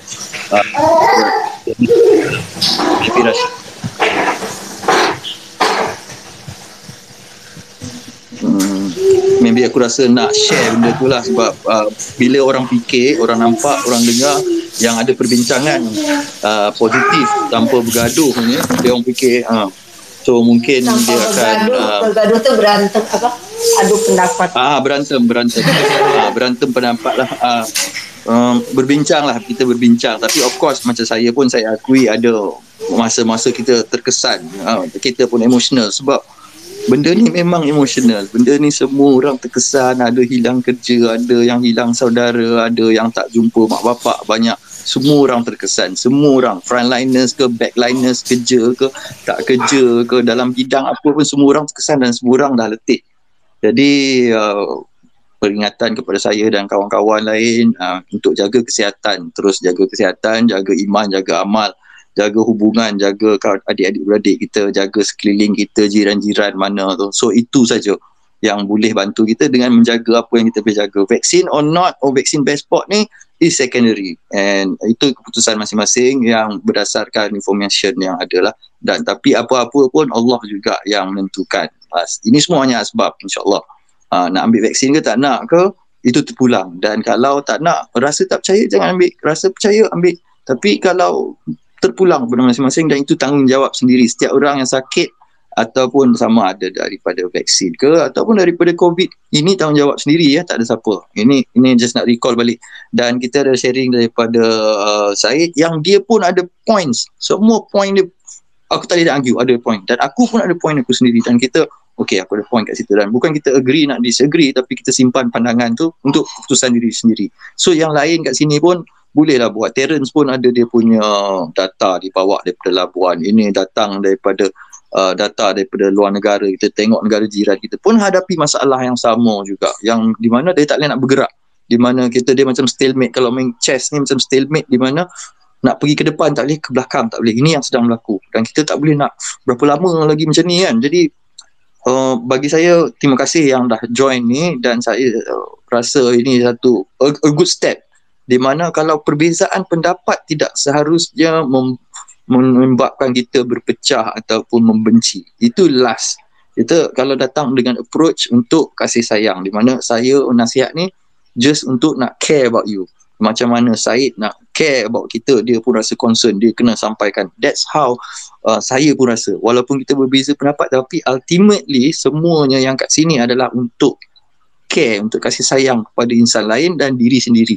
Itu yang paling pokoknya. Sebab saya rasa kalau kita nak rasa kita betul, kita nak rasa kita menang, kita ego, ini bukan approach dia. Ini yang membecahkan, ini sifat-sifat syaitan. Jadi kita nak pergi ke sifat yang lebih positif, yang lebih maju, sebab kita dah kena teruk 1 tahun dah tak tahu lagi macam mana. So insyaAllah kita doakan masing-masing. InsyaAllah semua yang ada kat sini, kalau ada siapa-siapa lagi last call nak share lagi pendapat, nasihat, nak minta maaf ke, saya pun minta maaf, anyone. Terima kasih banyak kerana memberi saya ruang untuk memberi pendapat. Saya minta maaf jika ada terguris hati siapa. Semoga kita tak apa, terguris sikit tak apa. Semoga kita tak apa, janji barulah daripada perkongsian ni insya-Allah. Sebab bagi saya macam ni lah. Benda ni kalau berlaku, kita concern bukan dengan diri kita, kita hidup secara community. Kalau community kita jatuh, kita pun jatuh. Kalau kita jatuh, community kita pun jatuh. All for one, one for all. Itu konsep dia dalam agama. Jadi masyarakat. Jadi kita untuk jiwa masyarakat. Jadi vaksin ke tak ni is secondary, but we must come together. The more important thing is kita kena, tak kisah daripada negara jiran ke mana, kesatuan ni mungkin hikmah daripada situ. Jadi at least this is a positive start. Maybe I'll share in the podcast kalau adalah, and kalau ada persoalan ke apa boleh tanya, and ada share bahan bacaan ke apa. Saya nak sudahi dengan surah An-Nas. Bismillahirrahmanirrahim. Qul a'udzu binnas, malikin nas, ilahin nas, min syarri wasifan nas, allazi yuwaswisu fi sudurin nas minal jinnati wan nas. Jadi Terima kasih. InsyaAllah kalau saya buat space lagi, saya akan beritahu. Dan saya nak bagi disclaimer, saya tak ada, ini bukan dibayar, ini bukan organize, ini jadi sendiri. Saya sendiri nak sembang saja, dah jadi macam ni. Alhamdulillah, kita doakan semoga dia jadi satu titik permulaan untuk yang lagi bagus lah. InsyaAllah. Terima kasih semua yang dah share pendapat. Okeylah, kalau ada apa-apa lagi, tidak ada apa, saya terima kasih dan minta maaf. Assalamualaikum. Waalaikumsalam. Waalaikumsalam.